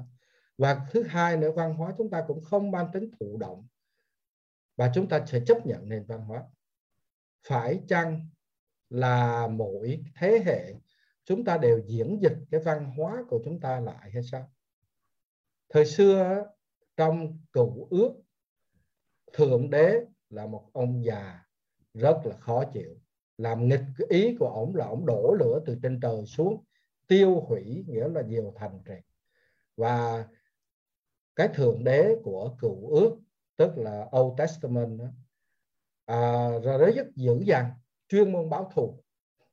Thích một cái thì làm nạn hồng thủy, thích một cái thì đổ lửa trên trời, thích cái thì gây ra chiến tranh, rồi côn trùng ăn lúa, rồi vân vân. Nhưng mà Đức Chúa Giêsu đã xuất hiện, và trong Tân Ước, cái thông điệp của Thượng Đế là tha thứ và yêu thương. Và nếu chúng ta nhìn từ cái khái quan điểm gọi là trần tục, trần thế đó, chẳng có Thượng Đế nào, chẳng có cái gì ngoài chính chúng ta tái diễn dịch di sản của cha ông của chúng ta, để mà từ đó chúng ta gọi là gạn đục khơi trong, chọn cái gì, xây dựng cái gì, phát huy cái gì, xiển dương cái gì, để cho cuộc sống của chúng ta bây giờ nó hạnh phúc hơn. Bây giờ mà phụ nữ mà có tình ý với người khác mà chúng ta còn cạo đầu, bôi vôi, bỏ vào rọ tre, thả xuống trôi dòng chẳng hạn, hay là đầy ra mảnh đất chó ỉa đầu làng chẳng hạn, thì cực kỳ nó vừa khốn nạn và nó vừa ngu ngốc. Cho nên hiểu được cái kế thừa văn hóa, tôi nghĩ rằng phải hiểu được ý nghĩa ở chỗ đó, và nhiệm vụ của người trí thức rất là lớn là chúng ta phải đọc về nền văn hóa, chúng ta phải hiểu văn hóa và diễn dịch, tức là reinterpretation, tái diễn dịch, để mà có thể đóng góp được cái phần của chúng ta cho cuộc sống của tất cả chúng ta ở đây nó hạnh phúc, nó thành công là hạnh phúc, viên mãn và có ý nghĩa hơn. Thế còn chúng ta không có chấp nhận là văn hóa chúng ta vậy cho nên chúng ta vậy. Và có thể còn tệ hại hơn nữa, chúng ta thấy cái gì mà lấp lánh ở ngoài kia, một cái nền văn hóa gì đó, chúng ta là đem hồ hởi phấn khởi đem về gọi là nhập khẩu, nhập cảng cho nền văn hóa của chúng ta, là bóp méo nền văn hóa chúng ta, phá hết tất cả các gốc của văn hóa của chúng ta để mà tiếp thu cái nền văn hóa mới đó, thì cũng là do một nhóm trí thức chứ đâu phải là tự động đó. Thì đó, cho nên vai trò đối với tôi càng nghiên cứu về văn hóa, tôi thấy này, văn hóa mang tính đồng yếu, nó không phải, con người sinh ra trong nền văn hóa không mang tính thụ động. Tại vì thí dụ tôi đọc Thánh Kinh, anh Dương Thụ đọc Thánh Kinh, anh Tuấn đọc Thánh Kinh, hay là đọc một cái cuốn như là Việt Nam Phong Tục của Phan Kế Bính, đều có thể hiểu khác nhau, đều có thể diễn dịch khác nhau, và đều có thể ứng dụng khác nhau. Như vậy vai trò chủ động của mỗi cá thể trong nền văn hóa rất là mạnh mẽ đó. Và chúng ta không phải, và cái điều tiếp theo nữa là cái nhiệm vụ của người tạm gọi là có trí, có học. Cái chữ có học của Việt Nam rất là sâu sắc, không phải có bằng cấp là có học. Thời xưa, bây giờ người ta lẫn lộn là ông bác sĩ, ông tiến sĩ, sao ông ăn nói ngu ngốc vậy? Dạ thưa tiến sĩ, có thể ăn nói cực kỳ ngu ngốc. Tôi cũng nhiều khi nói cái nhiều câu rất là ngu. Nhưng mà thưa, tại vì chúng ta lẫn lộn với khoa bản với là trí thức. Chúng ta lẫn lộn trí thức với chữ có học của Việt Nam. Chữ có học của Việt Nam kinh khủng lắm. Một người mà có học là nó học làm người, và người có học nó tương tác với nhau. Thì nhiệm vụ của chúng ta là gạn đục khơi trong những cái gì của nền văn hóa. Gạn đục khơi trong phải của cha ông chúng ta, mà còn của cả thế giới. Tôi cứ nhớ hình ảnh An Tiêm đó, thưa quý anh chị, hình ảnh An Tiêm đó, có những cái trái đi xa lạc lên hoang đảo, có những cái trái dưa tốt lành và đem về lại cho dân tộc. Đó là mình phải đi kiếm dưa ngon đem về cho dân tộc, chứ kiếm dưa thối về nó ăn nó sình bụng lên rồi nó phát điên lên hết thì nó giết nhau thì nó còn phiền hơn nữa. Dạ thưa là như vậy. Cha biết là nói rằng là anh ở Đồng Nai mà so what? Ở đâu, ở giữa rừng rậm Phi Châu thì cũng với nhau chứ có gì đâu mà Đồng Nai làm như Đồng Nai là có cái bài của Phạm Duy gì đó, làng tôi xa kinh kỳ sáng chói gì, có những làng quê nghèo gì đó. Đâu Đồng Nai đâu không đến độ xa như vậy. Điều thứ hai thì đúng rồi, mình hỏi giáo viên để mình biết nhau hơn. Nhưng mà thưa tôi rất là tin tưởng và tôi hy vọng những cái buổi nói chuyện của chúng ta đó, giáo viên đạp xích lô, buôn bán phở, bán hủ tiếu, bán trà đá, phải nói tới Hà Nội là phải bán trà đá ngoài lề đường cũng có thể nghe. Thì như vậy đó mới thú vị. Và thật sự thì tới một lúc nào đó thì chúng ta thấy mỗi người mỗi ngành nghề có những cái đóng góp nhau vào xã hội hết. Tôi thành thật mà nói, xin các bạn đừng gọi tôi tiến sĩ, ở trong này tôi cũng chỉ là một con người như các bạn, ít nhất là người Việt Nam thôi, thì mình cứ phân biệt cái đó đi, không gọi là con người chung chung trừu tượng mà gọi là người Việt Nam với các bạn thôi. Wow, nhìn cái tủ sách của phía sau của Khánh Huyền ấn tượng quá. Hôm nay chọn background ấn tượng quá ha. Lúc nãy thì thầy có chia sẻ đấy là vì khi thầy nói đến câu chuyện đấy là tính cách của chúng ta có thể bị ảnh hưởng bởi môi trường sinh sống, thì lúc này thì em có nhớ đến một câu chuyện của một người bạn của em. Đó là người vợ thì lại là một người gốc Mỹ Latin và người chồng thì lại là một người gốc Đức. Và chị ấy có chia sẻ rằng đấy là tính cách của vợ chồng thì hoàn toàn sánh với nhau. Người vợ thì rất là hòa đồng, rất là sôi nổi, thích đi chơi, thích nói chuyện với mọi người, đến đâu cũng một phong cách rất Mỹ, đấy là vừa mới gặp một người mới thì là phải ôm một cái luôn. Trong khi đấy người chồng hoàn toàn ngược lại, là không thích nói nhiều, không thích giao tiếp nhiều như vậy. Vậy thì em muốn hỏi đấy là những cái ví dụ mà như em vừa kể ra thì nó là có bao nhiêu phần đấy chỉ là một cái dạng như là stereotype, một cái khuôn mẫu mà chúng ta thường biết đến về những vùng miền khác nhau, hay là thực sự là có một sự khác biệt do về mặt địa lý của chúng ta? Thưa, tôi muốn quay trở lại để nói rằng đó, những cái chúng ta tìm hiểu nó là những cái hiện tượng bề mặt do quá nhiều cái yếu tố factors tương tác với nhau. Cho nên khi em nói như vậy, em cố gắng giải thích hay là tìm cái nguyên nhân từ một cái yếu tố là cái văn hóa của người chồng và người vợ, môi trường thế, thì thưa nó như thế này, là nó không hẳn là như vậy. Đây là những cái mô hình để chúng ta có thể đào sâu và hiểu, nhưng mà nghiên cứu cho thấy, và cái này là có thể chờ tới cuối giờ là có thể nói được đây, là yếu tố một người, hai người trong cùng một nền văn hóa có thể khác nhau hơn là hai người ở hai nền văn hóa khác nhau. Cái độ khác biệt nó lên tới là ở trong gọi là in group, trong một cái nền văn hóa nó có thể lên tới 95% cái variability, trong khi những cái yếu tố còn lại đó thì cái sự khác biệt nó chỉ có khoảng 50% mà thôi. Đó là, để coi tôi tìm cái con số. Tôi đang tìm một cái con số, nhưng mà thôi, nếu không có thì tôi sẽ gửi sau. Nhưng mà đại khái là như vậy. Có nghĩa rằng người ta thấy rằng trong cùng một nền văn hóa, người cùng trong một nền văn hóa có thể rất là khác nhau. Và người ở hai nền văn hóa, cái mức độ mà hai nền văn hóa khác nhau nó có thể là không lớn như chúng ta nghĩ. Các bạn có thể hình dung, nếu các bạn quen cái graph, tức là đồ hình của thống kê thì cái hình bell curve tức là cái hình mà giống như trái chuông mà úp xuống như thế này, thì hai cái nền văn hóa nó sẽ rất là sát nhau. Cái mean, cái trung bình có thể khác nhau, nhưng mà thật sự cái vấn đề trùng lắp nó rất là trùng nhau. Và thậm chí cái giai cấp và thành phần xã hội cũng như thu nhập nhiều khi quyết định giống nhau hơn là cái hai nền văn hóa.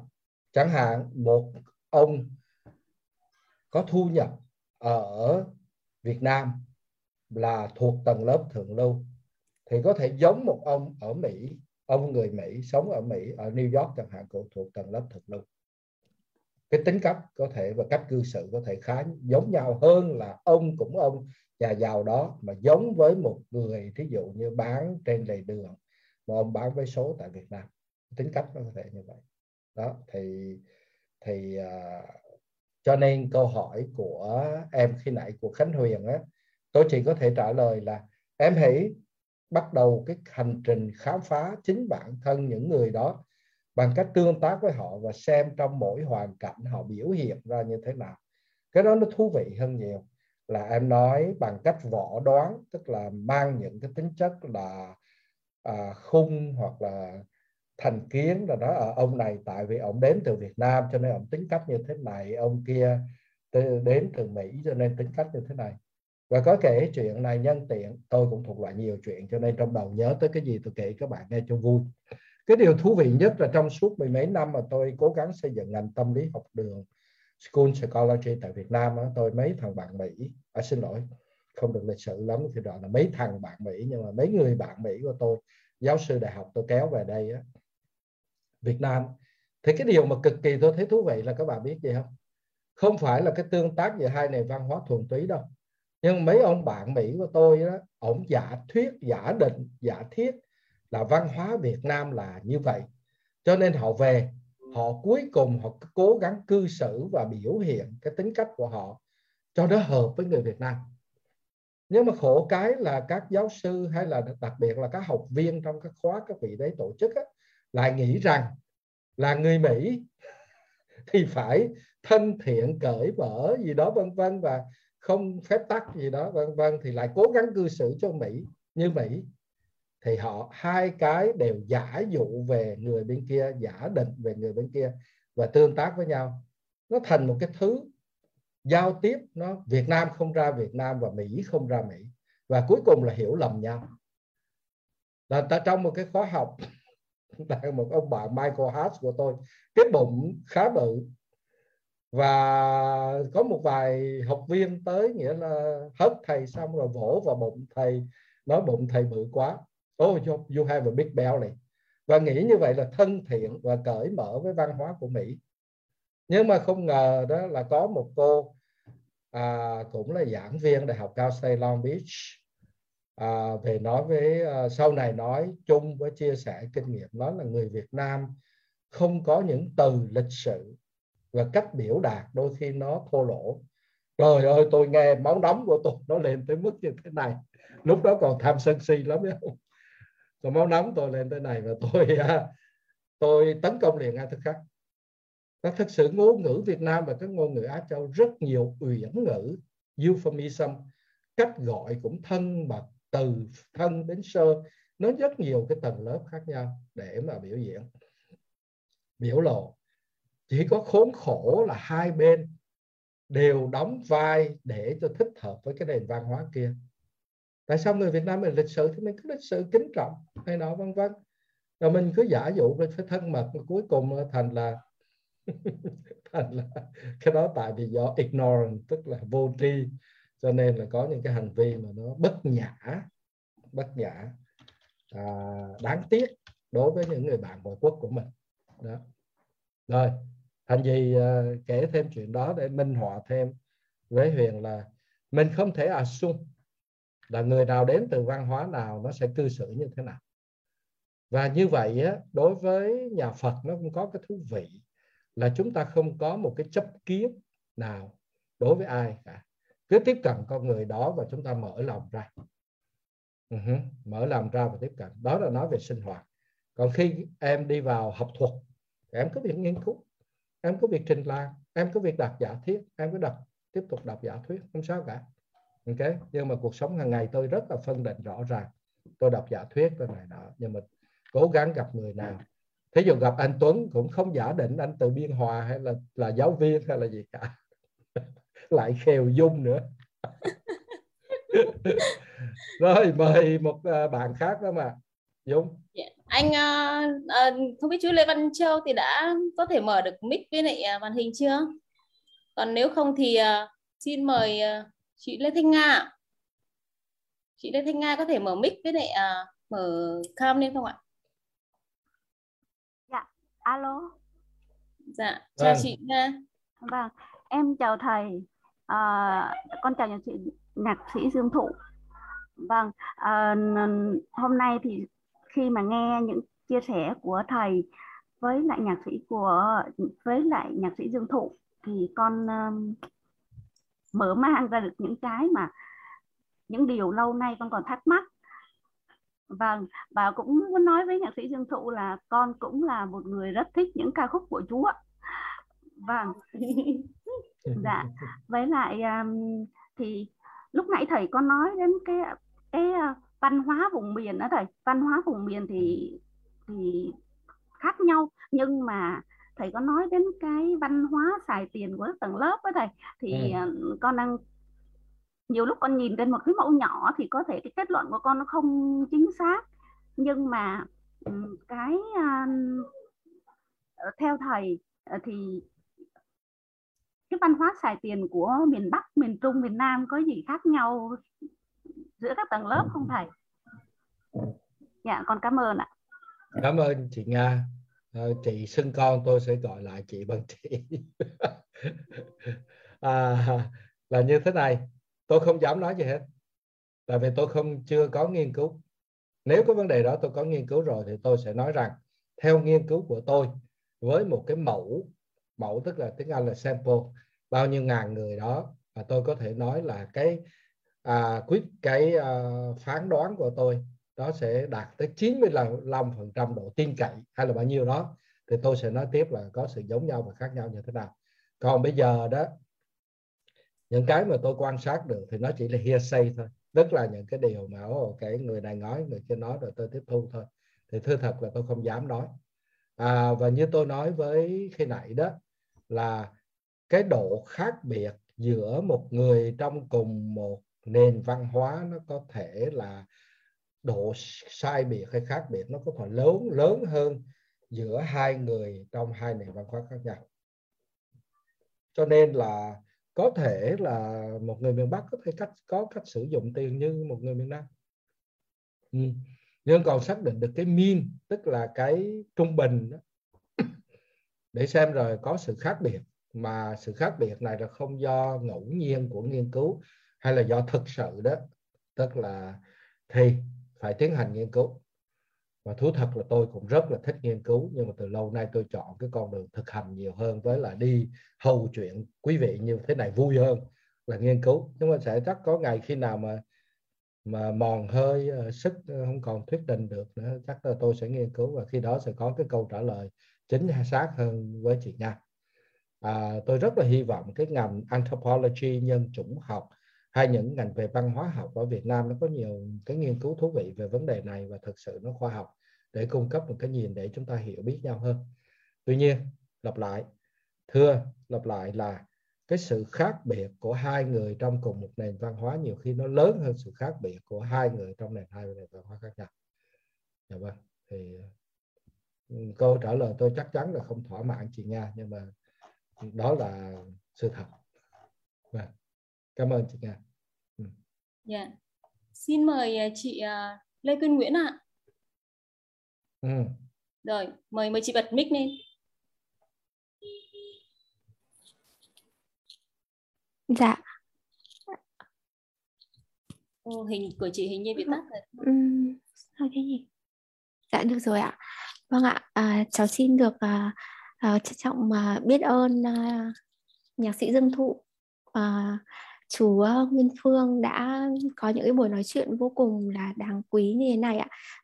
Chúng cháu cũng được theo dõi khá là nhiều những cái nội dung mà chú Dương Thụ tổ chức, và mỗi một cái nội dung được chú Dương Thụ tổ chức thì sẽ đều là những cái nội dung có rất nhiều cái kiến thức và cái giá trị cho những cái người trẻ như chúng cháu được học hỏi. Thì trước tiên cho phép cháu được gửi lời trân trọng biết ơn đến sự cống hiến của chú Dương Thụ, cũng như là sự hết lòng chia sẻ của chú Nguyên Phương và những chương trình mà cháu đã được theo dõi ạ. Thì thưa chú, với cái chủ đề ngày hôm nay, khi nói về việc văn hóa sẽ tác động đến tính cách của con người ạ, thì cháu cũng có một cái quan sát của mình, đó là như chú nói là những cái người trong cùng một cái môi trường văn hóa thì có thể là cái sự khác biệt về tính cách của họ lại khá là lớn. Như cháu quan sát thấy, ví dụ trong một gia đình thì hai người con hoặc những người con họ cũng có những cái xu hướng biểu hiện về mặt tính cách tương đối là khác nhau, mặc dù là có thể cái văn hóa của cái gia đình đó tác động đến những người con là như nhau. Chú có nói về việc là con người có quyền lựa chọn cái tính cách của mình, và cháu có một cái nghi vấn đặt ra, đấy là khi mà họ bắt đầu biết lựa chọn tính cách của mình thì họ đã có một cái quá trình chịu ảnh hưởng của cái văn hóa, và cái tính cách nó đã được hình thành trước khi họ biết lựa chọn hoặc họ có quyền lựa chọn ấy ạ. Vậy thì cháu có cái nghi vấn cụ thể hơn, đấy là cái điều gì tạo nên cái sự lựa chọn đó của họ, nó có một cái gì đó bên trong họ, hay là từ cái động cơ nào dẫn đến cái quyền lựa chọn đó nó xảy ra, là cái nghi vấn thứ nhất ạ. Và cái nghi vấn thứ hai là bởi vì chú chia sẻ khá là nhiều từ góc nhìn của Phật giáo, thì chú sau phép cháu được hỏi là tính cách trong cái góc nhìn từ Phật giáo thì nó có được chia thành những cái mô hình tính cách không ạ? Và nếu mà có thì nó sẽ có khoảng bao nhiêu mô hình tính cách? Và nếu mà mình không chia được mô hình tính cách thì mình có thể là mình sẽ không có nhận diện được là tôi muốn, khi mà tôi có quyền lựa chọn thì tôi muốn lựa chọn cái tính cách nào. Nếu mà mình không biết được tính cách nó là cái gì và nó có những cái mô hình tính cách như thế nào, thì cái câu hỏi thứ hai cháu rất mong muốn được chú trả lời trong cái góc nhìn từ Phật giáo ạ. Cháu xin được cảm ơn chú đã lắng nghe. Rồi, cảm ơn em. Tôi nghĩ rằng cái hành trình mà tác động thay đổi tính cách nó đến từ sự tỉnh thức. Cái sự tỉnh thức. Tỉnh thức là chúng ta không thể tiếp tục sống như thế này được nữa. Chúng ta không thể tiếp tục cư xử như thế này, chúng ta không tiếp tục suy nghĩ như thế này được. Đối với một số người nó đến từ sự đau khổ. Tức là sau một cái biến động rất là lớn của cuộc đời. Chẳng hạn mất mát nhà cửa, mất mát con cái, mất mát một mối quan hệ vì cách cư xử của chúng ta. Chúng ta đi ngược lại cái gốc của cách cư xử đó, chúng ta thấy chúng ta có tính cách. Tính cách nó cũng biểu hiện ra như thế nào. Con người của mình sao dễ tức giận. Đó. Lâu nay mình xem đó như một cái tính cách là tôi là người trực tính. Nhưng mà cái trực tính của tôi biểu hiện là chẳng qua là tôi rất là tức giận. Và gặp ai mà cái gì chướng tai gai mắt là tôi tấn công ngay. Tất cả các hành vi đó được đóng khung trong một cái vỏ rất là hoa mỹ là người trực tính. Nhưng mà tới lúc cái trực tính đó nó làm cho chúng ta thất bại trong cuộc sống thì chúng ta bắt đầu quay trở lại nói là tôi không thể tiếp tục sống như thế này được. Thì cái đó tôi cho là thức giai đoạn bắt đầu cuộc hành trình. Nhưng mà sẽ còn nhiều cái vấp ngã nữa, để tại vì mình vẫn bị ảnh hưởng bởi cái đó mà. Thì cái tính cách, trong cái tính cách mà mặc nhiên chúng ta đã chấp nhận và thụ động bị ảnh hưởng bởi những cái văn hóa gia đình, văn hóa trường học và văn hóa xã hội. Như khi nãy nói đến các hệ thống văn hóa đó, các hệ thống của Brenner đó, thì chúng ta vẫn tiếp tục một thời gian, nhưng mà cái tiến trình nó sẽ tiếp tục, và tôi cho đó là cái tiến trình từ tự thức đi đến tự do. Tức là đầu tiên phải tỉnh thức đã. Tỉnh thức là ý thức tất cả những cái hành vi, cảm xúc và lối tư duy hay là nhận thức của mình. Ý thức về cái đó. Ở cái giai đoạn thấp, cái mức thấp, thì cái đó là hình thức metacognitive, tức là siêu nhận thức ở trong tâm lý học. Metacognitive, tôi xin đánh cái chữ đó vào. Mức cao hơn nó là chính cái vấn đề mindful, tức là quán thân, quán thọ, quán tâm, quán pháp, để thấy tất cả hiện tượng và diễn trình. Hiện tượng khi tôi nói về phần thôi, còn diễn trình tôi nói về yếu tố thời gian, cấu phần và cái tiến trình năng động của thân, thọ, tâm, pháp, khiến cho chúng ta biết được nghe người ta nói mới câu nói tới là thấp thôi thì mình lại cảm thấy khó chịu trong người và mình phản ứng lại. Có phải vì chăng mình mặc cảm là mình thấp đó, hay mình mặc cảm mình làm một nghề nào đó mình mặc cảm cái gì đó vân vân. Thì từ đó tôi lại dẫn tới cái suy nghĩ là một trong những cái phản ứng mà khiến cho chúng ta rất khó để tỉnh thức và rất khó để thoát khôn là những chấn thương và nội kết từ lúc nhỏ. Thì có những cái chấn thương nội kết đây có thể dùng một cái từ khác để diễn tả là những cái mặc cảm tự tôn, mặc cảm tự ti. Dĩ nhiên nội kết nó phức tạp hơn, nhưng mà cái tạm thời dùng cái đó cho dễ hiểu. Thì làm cho chúng ta phản ứng với hiện tượng và chúng ta trở thành giống như là chế lăng viên, gọi là lòng ta thành con rối cho cuộc đời giật dây vậy đó. Người khác cứ nói một câu, làm nói cái gì là chúng ta phản ứng lại, chúng ta bị điều kiện hóa. Thì cái tiến trình tỉnh thức là dừng lại để thấy rằng cái này là do thói quen như thế này, do văn hóa gia đình như thế này, do văn hóa. Và cái tệ hại hơn nữa, cái yếu tố mà làm cho chúng ta không tự do là chúng ta đóng một vai trò. Thí dụ đóng vai trò thầy thì phải đạo mạo lúc nào cũng phải nghiêm túc rồi vân vân. Rồi chúng ta vì phải đóng vai trò đối với xã hội thì chúng ta lại có một cái muốn sống thật, thì chúng ta lại có thêm con người khác và chúng ta che giấu, cho nên chúng ta bị phân ly. Là một con người chúng ta trình ra với xã hội về con người ở trong. Mà nếu cái khoảng cách đó càng lớn chúng ta càng đau khổ, tại vì chúng ta cảm thấy là giả dối. Đi ra cái xã hội này chúng ta phải đeo cái mặt nạ, và mặt nạ đó không phải là tôi, không thật, tôi rất là đau khổ. Đó thì tôi nói rộng ra ở cái chỗ đó, bắt đầu từ tiến trình tỉnh thức, tự thức, bắt đầu thấy tất cả hành vi của chúng ta, cảm xúc gì đó nó tương tác với nhau, nó tạo thành, và thấy được chúng ta đã nô lệ chúng như thế nào, thì nó quyết định rằng tôi sẽ không còn nô lệ những cái này nữa, và đi bỏ dần. Cái tiến trình đó nó không phải là nhanh, nó giống như cái củ hành thì nó phải có từng lớp, chúng ta phải gọt dần hoài. Không sao, không có gì gấp, tỉnh thức là quan trọng nhất, và sau đó từ từ, không có gì. Rồi, và nó khi nãy tôi nói thêm cái yếu tố là có những cái chấn thương và nội kết, nó làm cho cái tiến trình lột vỏ đó, cái củ hành đó nó đau hơn. Nhưng mà cũng sao, hiểu rằng sống trung thực với chính mình là cái điều kiện tiên quyết để tìm được sự bình an của nội tâm và cái hạnh phúc của đời sống của chính mình. Rồi. Điều thứ hai, cái câu hỏi thứ hai Quyên đó, thì tôi xin trả lời là tôi không có khả năng trả lời. Tại vì tôi là nghiên cứu Phật giáo đủ để tôi sống hạnh phúc. Tôi biết một số chuyện. Thí dụ tôi đọc qua thiền, tôi đọc qua nguyên thủy, tôi đọc qua mật, thì tôi thấy nó giống nhau, có những cái điểm giống nhau. Nhưng mà tôi không phải là nhà bác học. Bây giờ mà hỏi tôi về Ati Đạt Ma, tức là thắng luận, đó, cái bộ luận là nổi tiếng nhất, tâm nó chia ra bao nhiêu tâm sở, tâm vương rồi vân vân, thì xin lỗi, tôi sẽ không nhớ cái gì ra cái gì hết.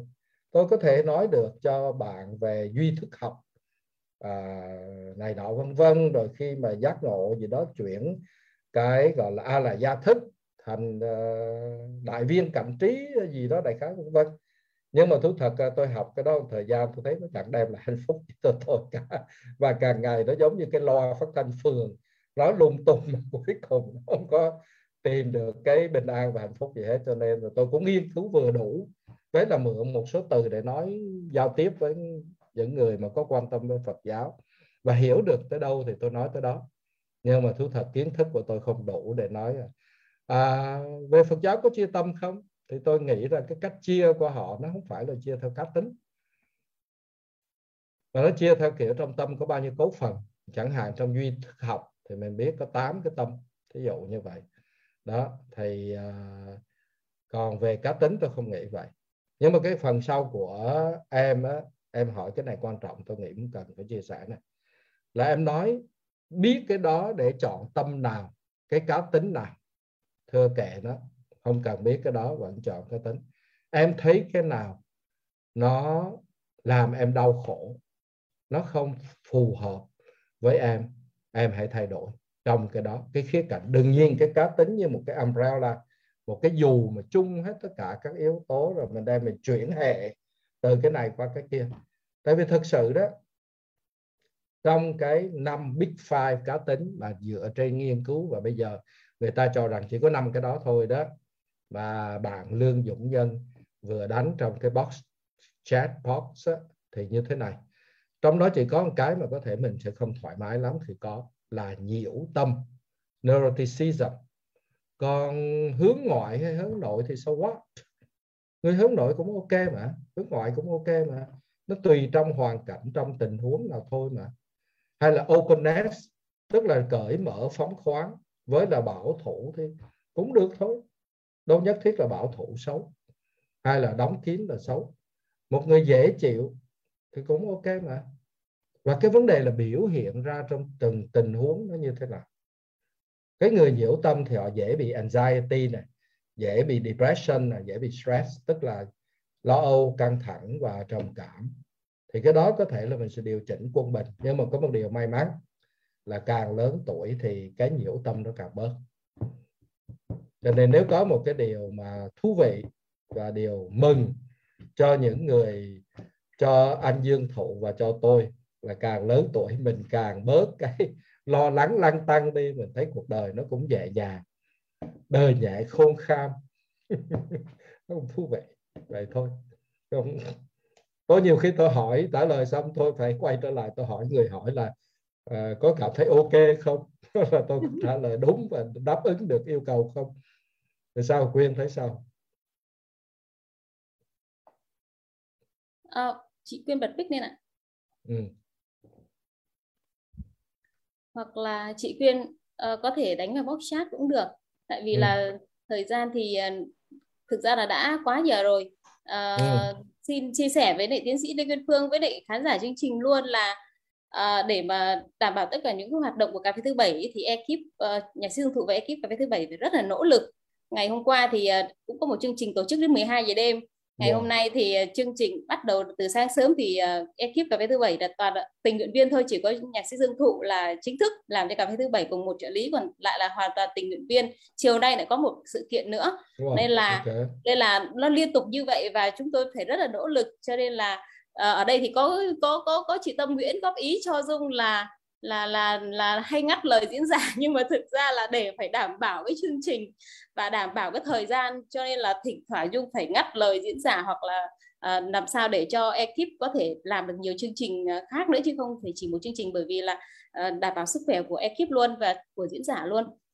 Cái nữa đó là ở đây thì cũng có một chắc là xin phép một chút xíu để giải thích là ở đây chị cũng góp ý là Dung hay chụp hình offline hay thẳng vào mặt flash của diễn giả, thì thường những cái chương trình offline đó là Dung phải kiêm luôn cả cái việc truyền thông, và cũng có một vài những diễn giả thì trực tiếp nhờ Dung là chụp hình, cho nên là Dung phải chụp để mà truyền thông cho chương trình luôn. Và MC ở đây thì bây giờ rất là nhiều chương trình và đều là phải tình nguyện viên, cho nên là nếu mà anh chị nào mà có thể làm MC được thì Dung rất là mong các anh chị có thể đăng ký làm tình nguyện viên để có thể giúp cho giảm tải cái công việc của tình nguyện viên của cà phê thứ bảy đi.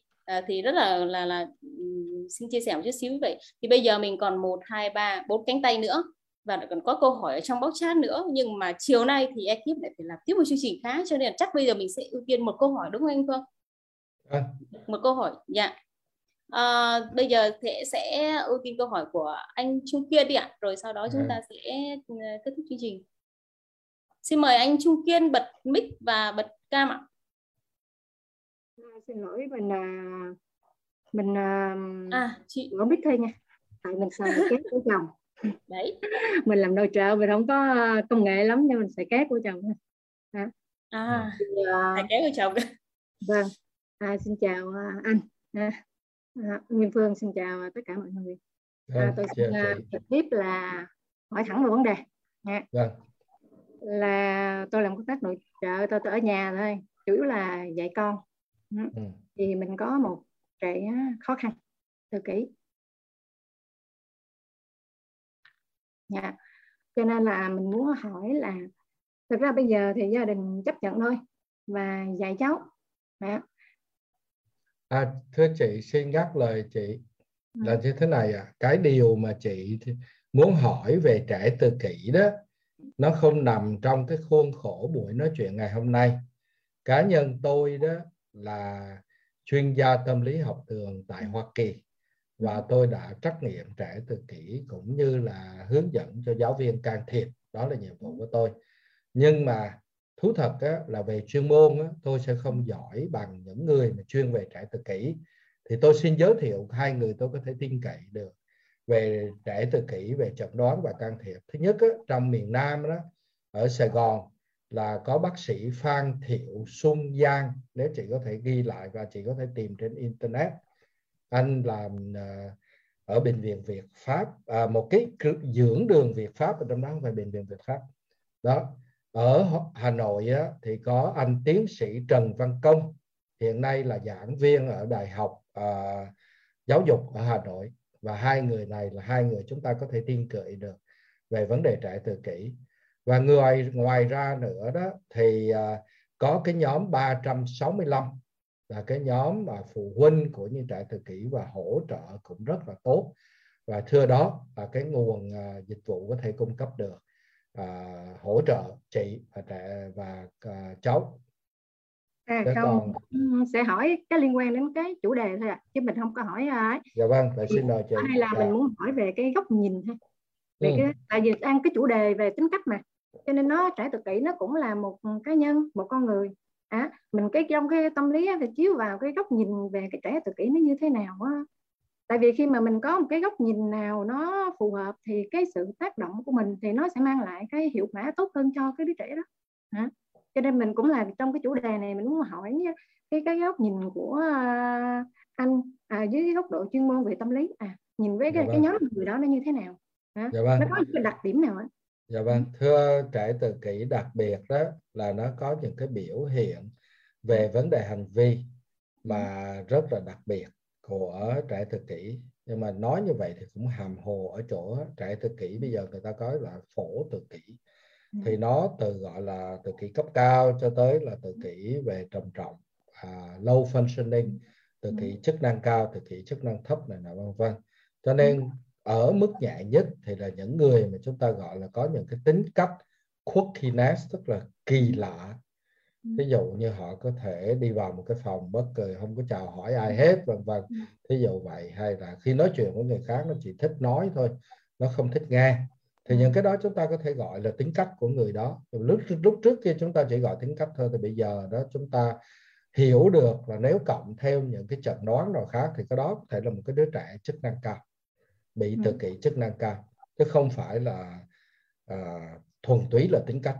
Chính cái hiện tượng đó cho nên bây giờ với những cái tiêu chí để đánh giá, người ta thấy cái mức độ tự kỷ nó tăng lên quá nhiều. Người ta đổ thừa cho rằng đó là nào là hóa chất trong môi trường này nọ vân vân, nhưng thật ra là chẳng qua có những cái mà trước kia chúng ta gọi là tính cách kỳ quặc thì thật sự nó nguyên do là tự kỷ. Thì cái việc mà nhận diện như vậy một phần nào giúp cho chúng ta thông cảm với những người có cái tính cách đó như vậy hơn. Nhưng mà phần ngược lại, bất cứ một cái label hay là dán nhãn nào đó nó cũng đem tới những cái hệ quả tiêu cực và những cái kỳ thị hay là phân biệt của xã hội, như là việc cho rằng thằng đó nó tự kỷ đó, đừng chơi với nó vân vân đó. Thì nói chung thì đó là cái yếu tố nếu nói về cái tương quan giữa tính cách và trẻ tự kỷ.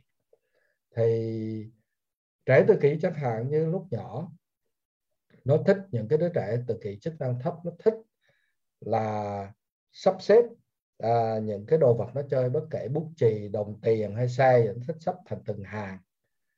Và những cái hàng này nó bị hấp dẫn bởi những cái yếu tố về giác quan, như là nó thích nhìn những cái đèn nhấp nháy, và nó trở nên rất là nhạy cảm với âm thanh. Ví dụ có một cái tiếng động mà có tần số cao nó sẽ chịu đựng không được. Một số trẻ tự kỷ nó sẽ không thích người khác ôm nó, chạm vào nó không thích, nguyên do là nó quá nhạy cảm về da cái xúc giác của nó quá nhạy cảm. Thì tất cả cái đó chúng ta có thể liệt kê, chúng ta hiểu không hiểu chúng ta có thể gọi cái đó là tính cách. Nhưng mà đó chỉ là một những cái typical behavior, tức là hành vi tiêu biểu của trẻ tự kỷ.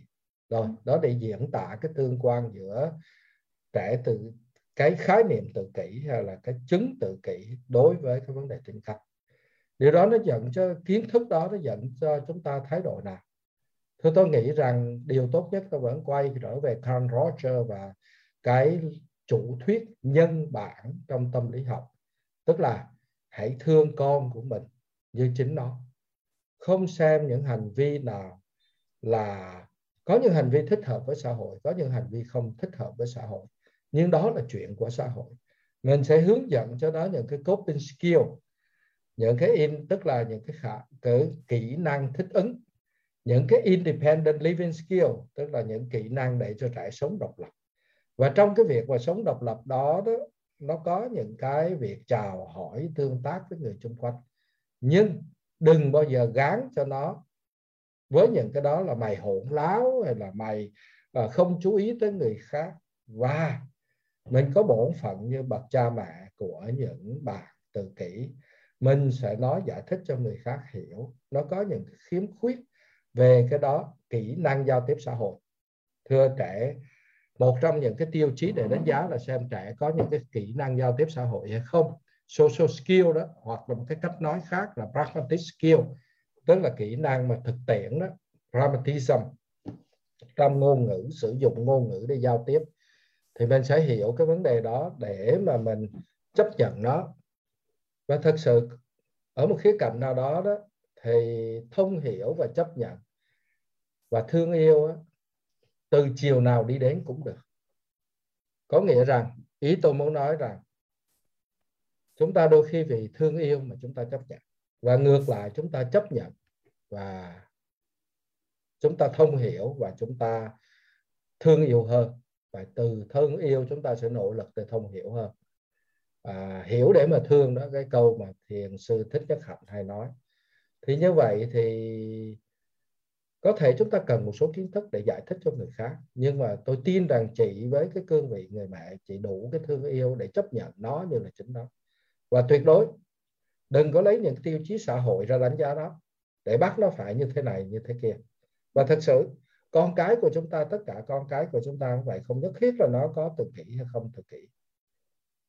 Và tôi cũng muốn dùng cái chữ này, tôi đang tập sử dụng là ngôn ngữ tiếng Việt, và tôi sẽ không dùng chữ bị tự kỷ, và tôi nói là trẻ tự kỷ, trẻ có tự kỷ. Tôi sẽ dùng chữ có thay vì dùng chữ bị, để biểu lộ cái tính là bình đẳng hơn được ở trong ngôn ngữ, sử dụng ngôn ngữ của mình. Thì tôi nghĩ rằng chị có thể có những cái tri thức để mà chị giải thích, nhưng mà tôi tin rằng cái thương yêu của chị sẽ giúp nó chị chấp nhận, và đừng có dùng những tiêu chí xã hội để đòi hỏi con mình phải như thế nào thế kia, miễn sao nó hạnh phúc. Và cái này cũng là cái thông điệp hay là cái lời chia sẻ của tôi đối với tất cả các vị làm cha làm mẹ. Hãy thương yêu con mình như là chính nó. Đừng lấy những cái tiêu chí xã hội phải để đòi hỏi nó thế này thế kia. Nếu nó cần một cái kỹ năng thích ứng, mình sẽ hướng dẫn hỗ trợ cho nó, để nó có thể sống độc lập. Tại vì chúng ta không sống với nó suốt đời được. Tới lúc là nó sẽ phải nương tựa vào chính nó. Chúng ta sẽ dạy cho nó những cái kỹ năng đó. That's it. Vậy thôi. Đừng lấy cái tiêu chí xã hội để mà phán đoán chê bai hay là bắt nó phải thế này thế kia cả. Dạ vâng anh. Thực ra thì cái quan điểm về giáo dục con cái nói chung của mình á, là mình muốn nó là chính nó, tức là miễn sao cái như là đưa ra một cái chuẩn là nó đúng về mặt xã hội, là nó làm cái điều gì mà đừng làm phiền đến người khác hoặc gây ảnh hưởng hay tác hại người khác thôi. Còn ví dụ như bản thân nó có cái điều gì riêng á, thì mình rất là tôn trọng, và mình thật sự mình còn mong muốn con mình có được cái điều riêng, không có chịu cái ảnh hưởng mà bị dễ tác động á, mà không có chính cái riêng của mình. Cho nên ví dụ như mình cũng không phân biệt đối với mình hai đứa con nó có khác nhau đó, nhưng nó vẫn ok. Nhưng mà mình muốn hỏi là khi mà như vậy thì cái tác động, cái sự hỗ trợ đối với một cái đứa trẻ tự kỷ như vậy thì cái người ta sẽ mang đến xử lý bằng hỗ trợ bằng tâm lý hay là hỗ trợ bằng giáo dục đó. Thì nó sẽ, tại vì ở đây cái đó thưa chị là chị cứ đem cháu tới chẩn đoán và can thiệp bởi hai cái vị mà tôi nói ở trên. Nếu chị ở miền Nam hay ở miền Bắc thì chọn như vậy. Và cái sự can thiệp nó tiếng Anh gọi là psychoeducational, tức là can thiệp vừa giáo dục và vừa tâm lý, nó toàn vẹn cả. Tuy nhiên cái việc là với điều kiện ở Việt Nam, thời gian, tài chính, thì cái sự can thiệp đó nó có toàn diện như một cái đứa trẻ tự kỷ tại Hoa Kỳ không, thì tôi không dám bảo đảm. Nó không phải là vì sự giới hạn của hai vị mà tôi nói ở trên, mà sự giới hạn của điều kiện ở Việt Nam thôi ạ. Và chúc chị thành công trong cái việc là tìm những cái phương tiện để hỗ trợ cho cháu, để cháu có thể phát triển toàn vẹn hơn. Vâng, cảm ơn chị. Rồi, cảm ơn anh. Chào mọi người. Chào chị.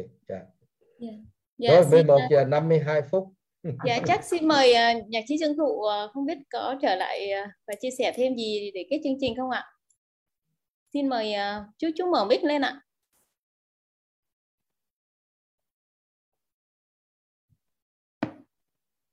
Dạ, chú mở mic lên.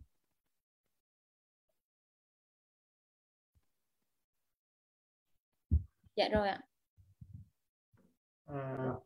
Thôi thì bây giờ là gần 12 giờ rồi đúng không ạ? Nó là một cái buổi dài, nhưng mà càng về sau càng thú vị. Nên tôi rất là thích. Cảm ơn anh Lê Nguyên Phương rất là nhiều. Vâng, cảm ơn anh. Bởi vì anh tham gia cả thứ 7 muộn hơn một số người khác. Nhưng mà đây cuối cùng đây là một trong những người như là thành viên cà phê là tích cực nhất, làm rất nhiều buổi rất là hay. Và qua cái trao đổi với những người tham dự thì tôi thấy tình cảm mọi người đối với Phương rất là tốt, và vẫn hy vọng là anh Phương sẽ có thể giải quyết, không phải giải quyết mà anh chia sẻ với mọi người những cái sự hiểu biết của anh về rất nhiều vấn đề về tâm lý. Đấy là cái điều mà hôm nay chúng ta thấy rất vui, là những cái khi sang phần thảo luận ấy, hay lắm, rất hay. Tôi thích thú vì cái nhóm anh Tuấn này vì tôi muốn nhường lời cho các bạn thì tôi không dám nói, sợ nó lâu, nhưng mà đến bây giờ tôi có thể nói là những người như là nhóm anh Tuấn ở Đồng Nai ấy làm tôi cảm động lắm.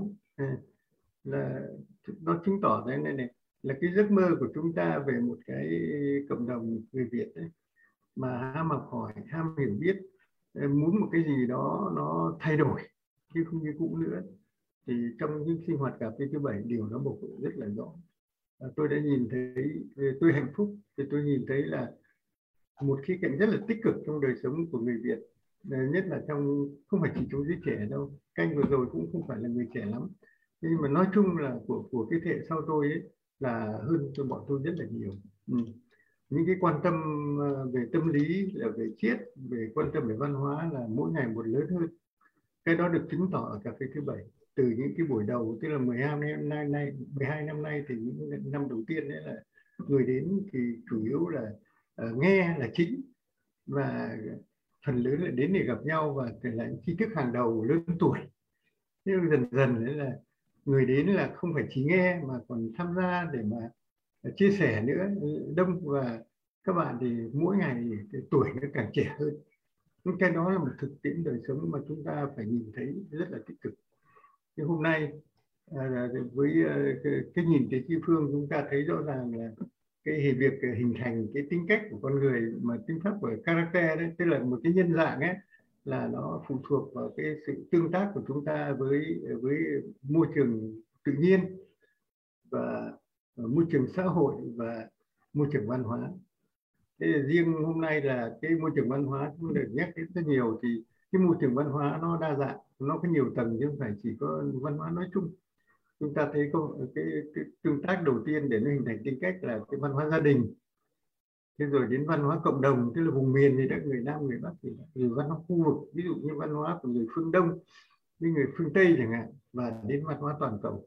Thế nên những cái tầng văn hóa này nó khi chúng ta tiếp xúc với nó là nó có tương tác. Thế có hai cái cạnh là có những tương tác tích cực, tức là có sự tương hỗ, và có những tương tác tiêu cực, tức là có những sự chống lại và loại trừ, để chúng ta có một cái nhân dạng thật của chúng ta trên căn bản của chúng ta. Và cái nhân dạng này là cái character này nó sẽ được chấp nhận trong xã hội hiện đại, để chúng ta có thể sống dễ dàng, làm việc dễ dàng và có hiệu quả hơn. Và ý kiến hôm nay của những người tham dự rất là phong phú và rất sôi nổi, tôi thích lắm. Nên mà xin cảm ơn Ninh Phương một lần nữa, và xin cảm ơn tất cả các anh chị các bạn đã tham dự buổi này. Mặc dù đề tài có vẻ rất là khó, ví dụ như tính cách qua cái góc nhìn văn hóa thì nghe nó có vẻ là rất là kinh viện. Tôi cũng sợ là anh Phương cũng sợ là chắc cái này có khi cũng ít người, nhưng hôm nay rất là đông, và điều đó rất là vui. Thế xin chia tay ở đây và cảm ơn Đoàn Dung rất là nhiều. Thế xin chào tất cả các anh chị các bạn.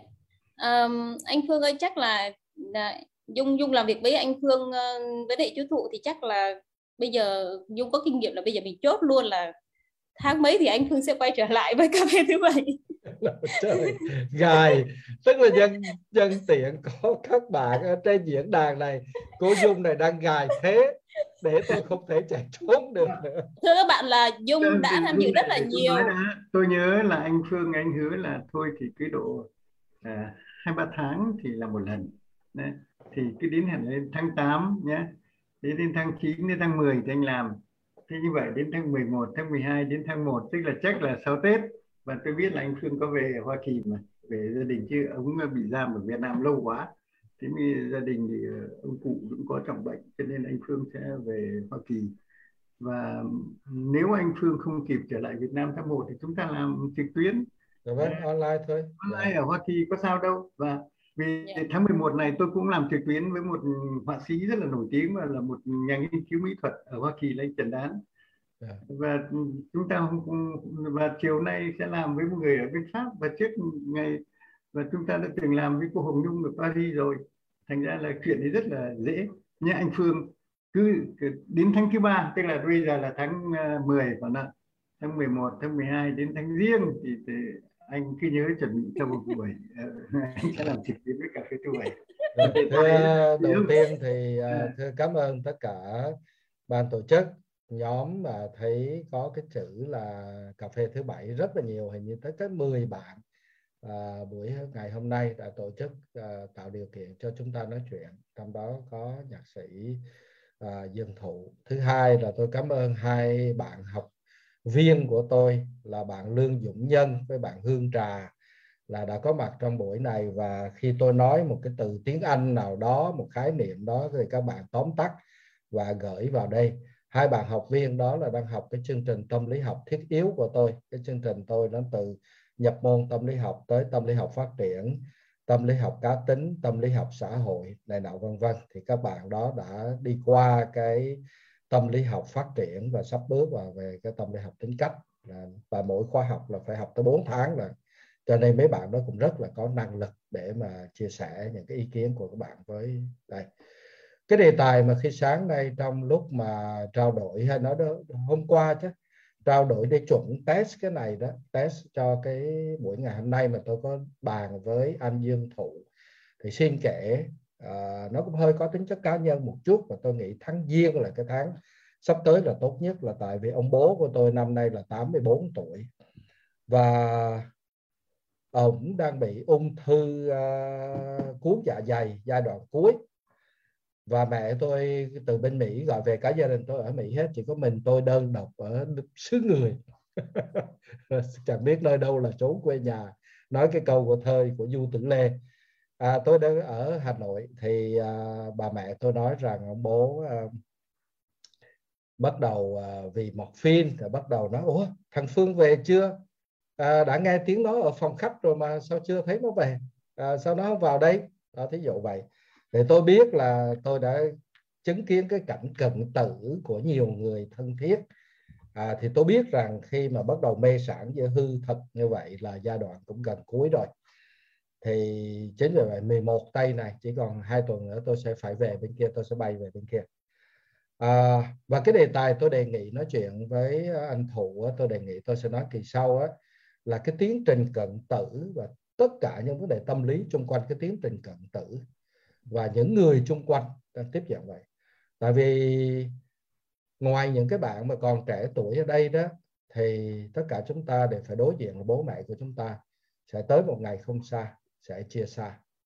Thì làm sao để mà chúng ta chuẩn bị cho họ đi bình an?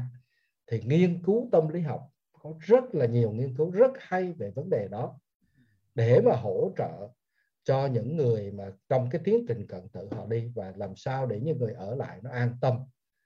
Và chúng ta gần như không có cái kiến thức gì về vấn đề đó. Tôi về đây tôi tin chắc cái điều đó là không có. Tại sao chúng ta chú ý tới việc là xây dựng cho tuổi trẻ và chương trình tuổi teen, chương trình cho trẻ thiếu nhi, mà chúng ta lại không nhớ tới công ơn của những người mà đã đem chúng ta vào cuộc đời, những người đã giữ gìn cái nền độc lập và tự do của Việt Nam chẳng hạn như vậy. Thì đó là những người mà họ cần cái sự ra đi được bình an và hạnh phúc.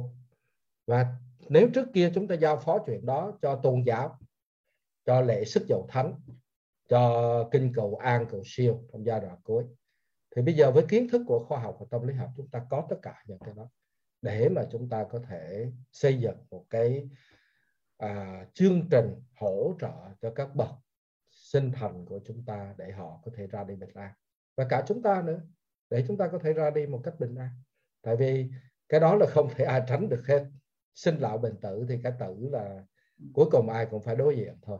Cho nên là tôi nghĩ rằng tôi có đề nghị với anh Thụ là một cái xã hội mà không chăm sóc trẻ và lại không chăm sóc tuổi già nữa, thì xã hội đó không xứng đáng gọi là một xã hội văn minh. Chúng ta phải chăm sóc người già của chúng ta, những người lớn tuổi của chúng ta. Nói tới đây tôi có ý nghĩ nó khôi hài một chút, là chắc là tôi chuẩn bị cho những ngày sắp tới, cho nên là tôi muốn là chính cái xã hội, cái nền văn hóa của chúng ta phải có cái ý thức đó, và có những công cụ phương tiện thông qua những cái kiến thức chuẩn xác của ngành khoa học tâm lý để có thể hỗ trợ các vị lớn tuổi, vị cao niên và lão niên. Thì đó sẽ là đề tài quảng cáo trước, là đề tài sau, và tôi hy vọng là chúng ta sẽ được trang bị một vài kiến thức Rồi cái chuyện biến kiến thức thành kỹ năng như thế nào là tùy các bạn, để hỗ trợ cho người lớn tuổi và hỗ trợ cho chính những vị mà tôi vừa bước qua tuổi lục thập hoa giáp, tức là 60. Tôi cũng mong muốn là tôi cũng biết để hỗ trợ tôi, cho nên tôi tìm học.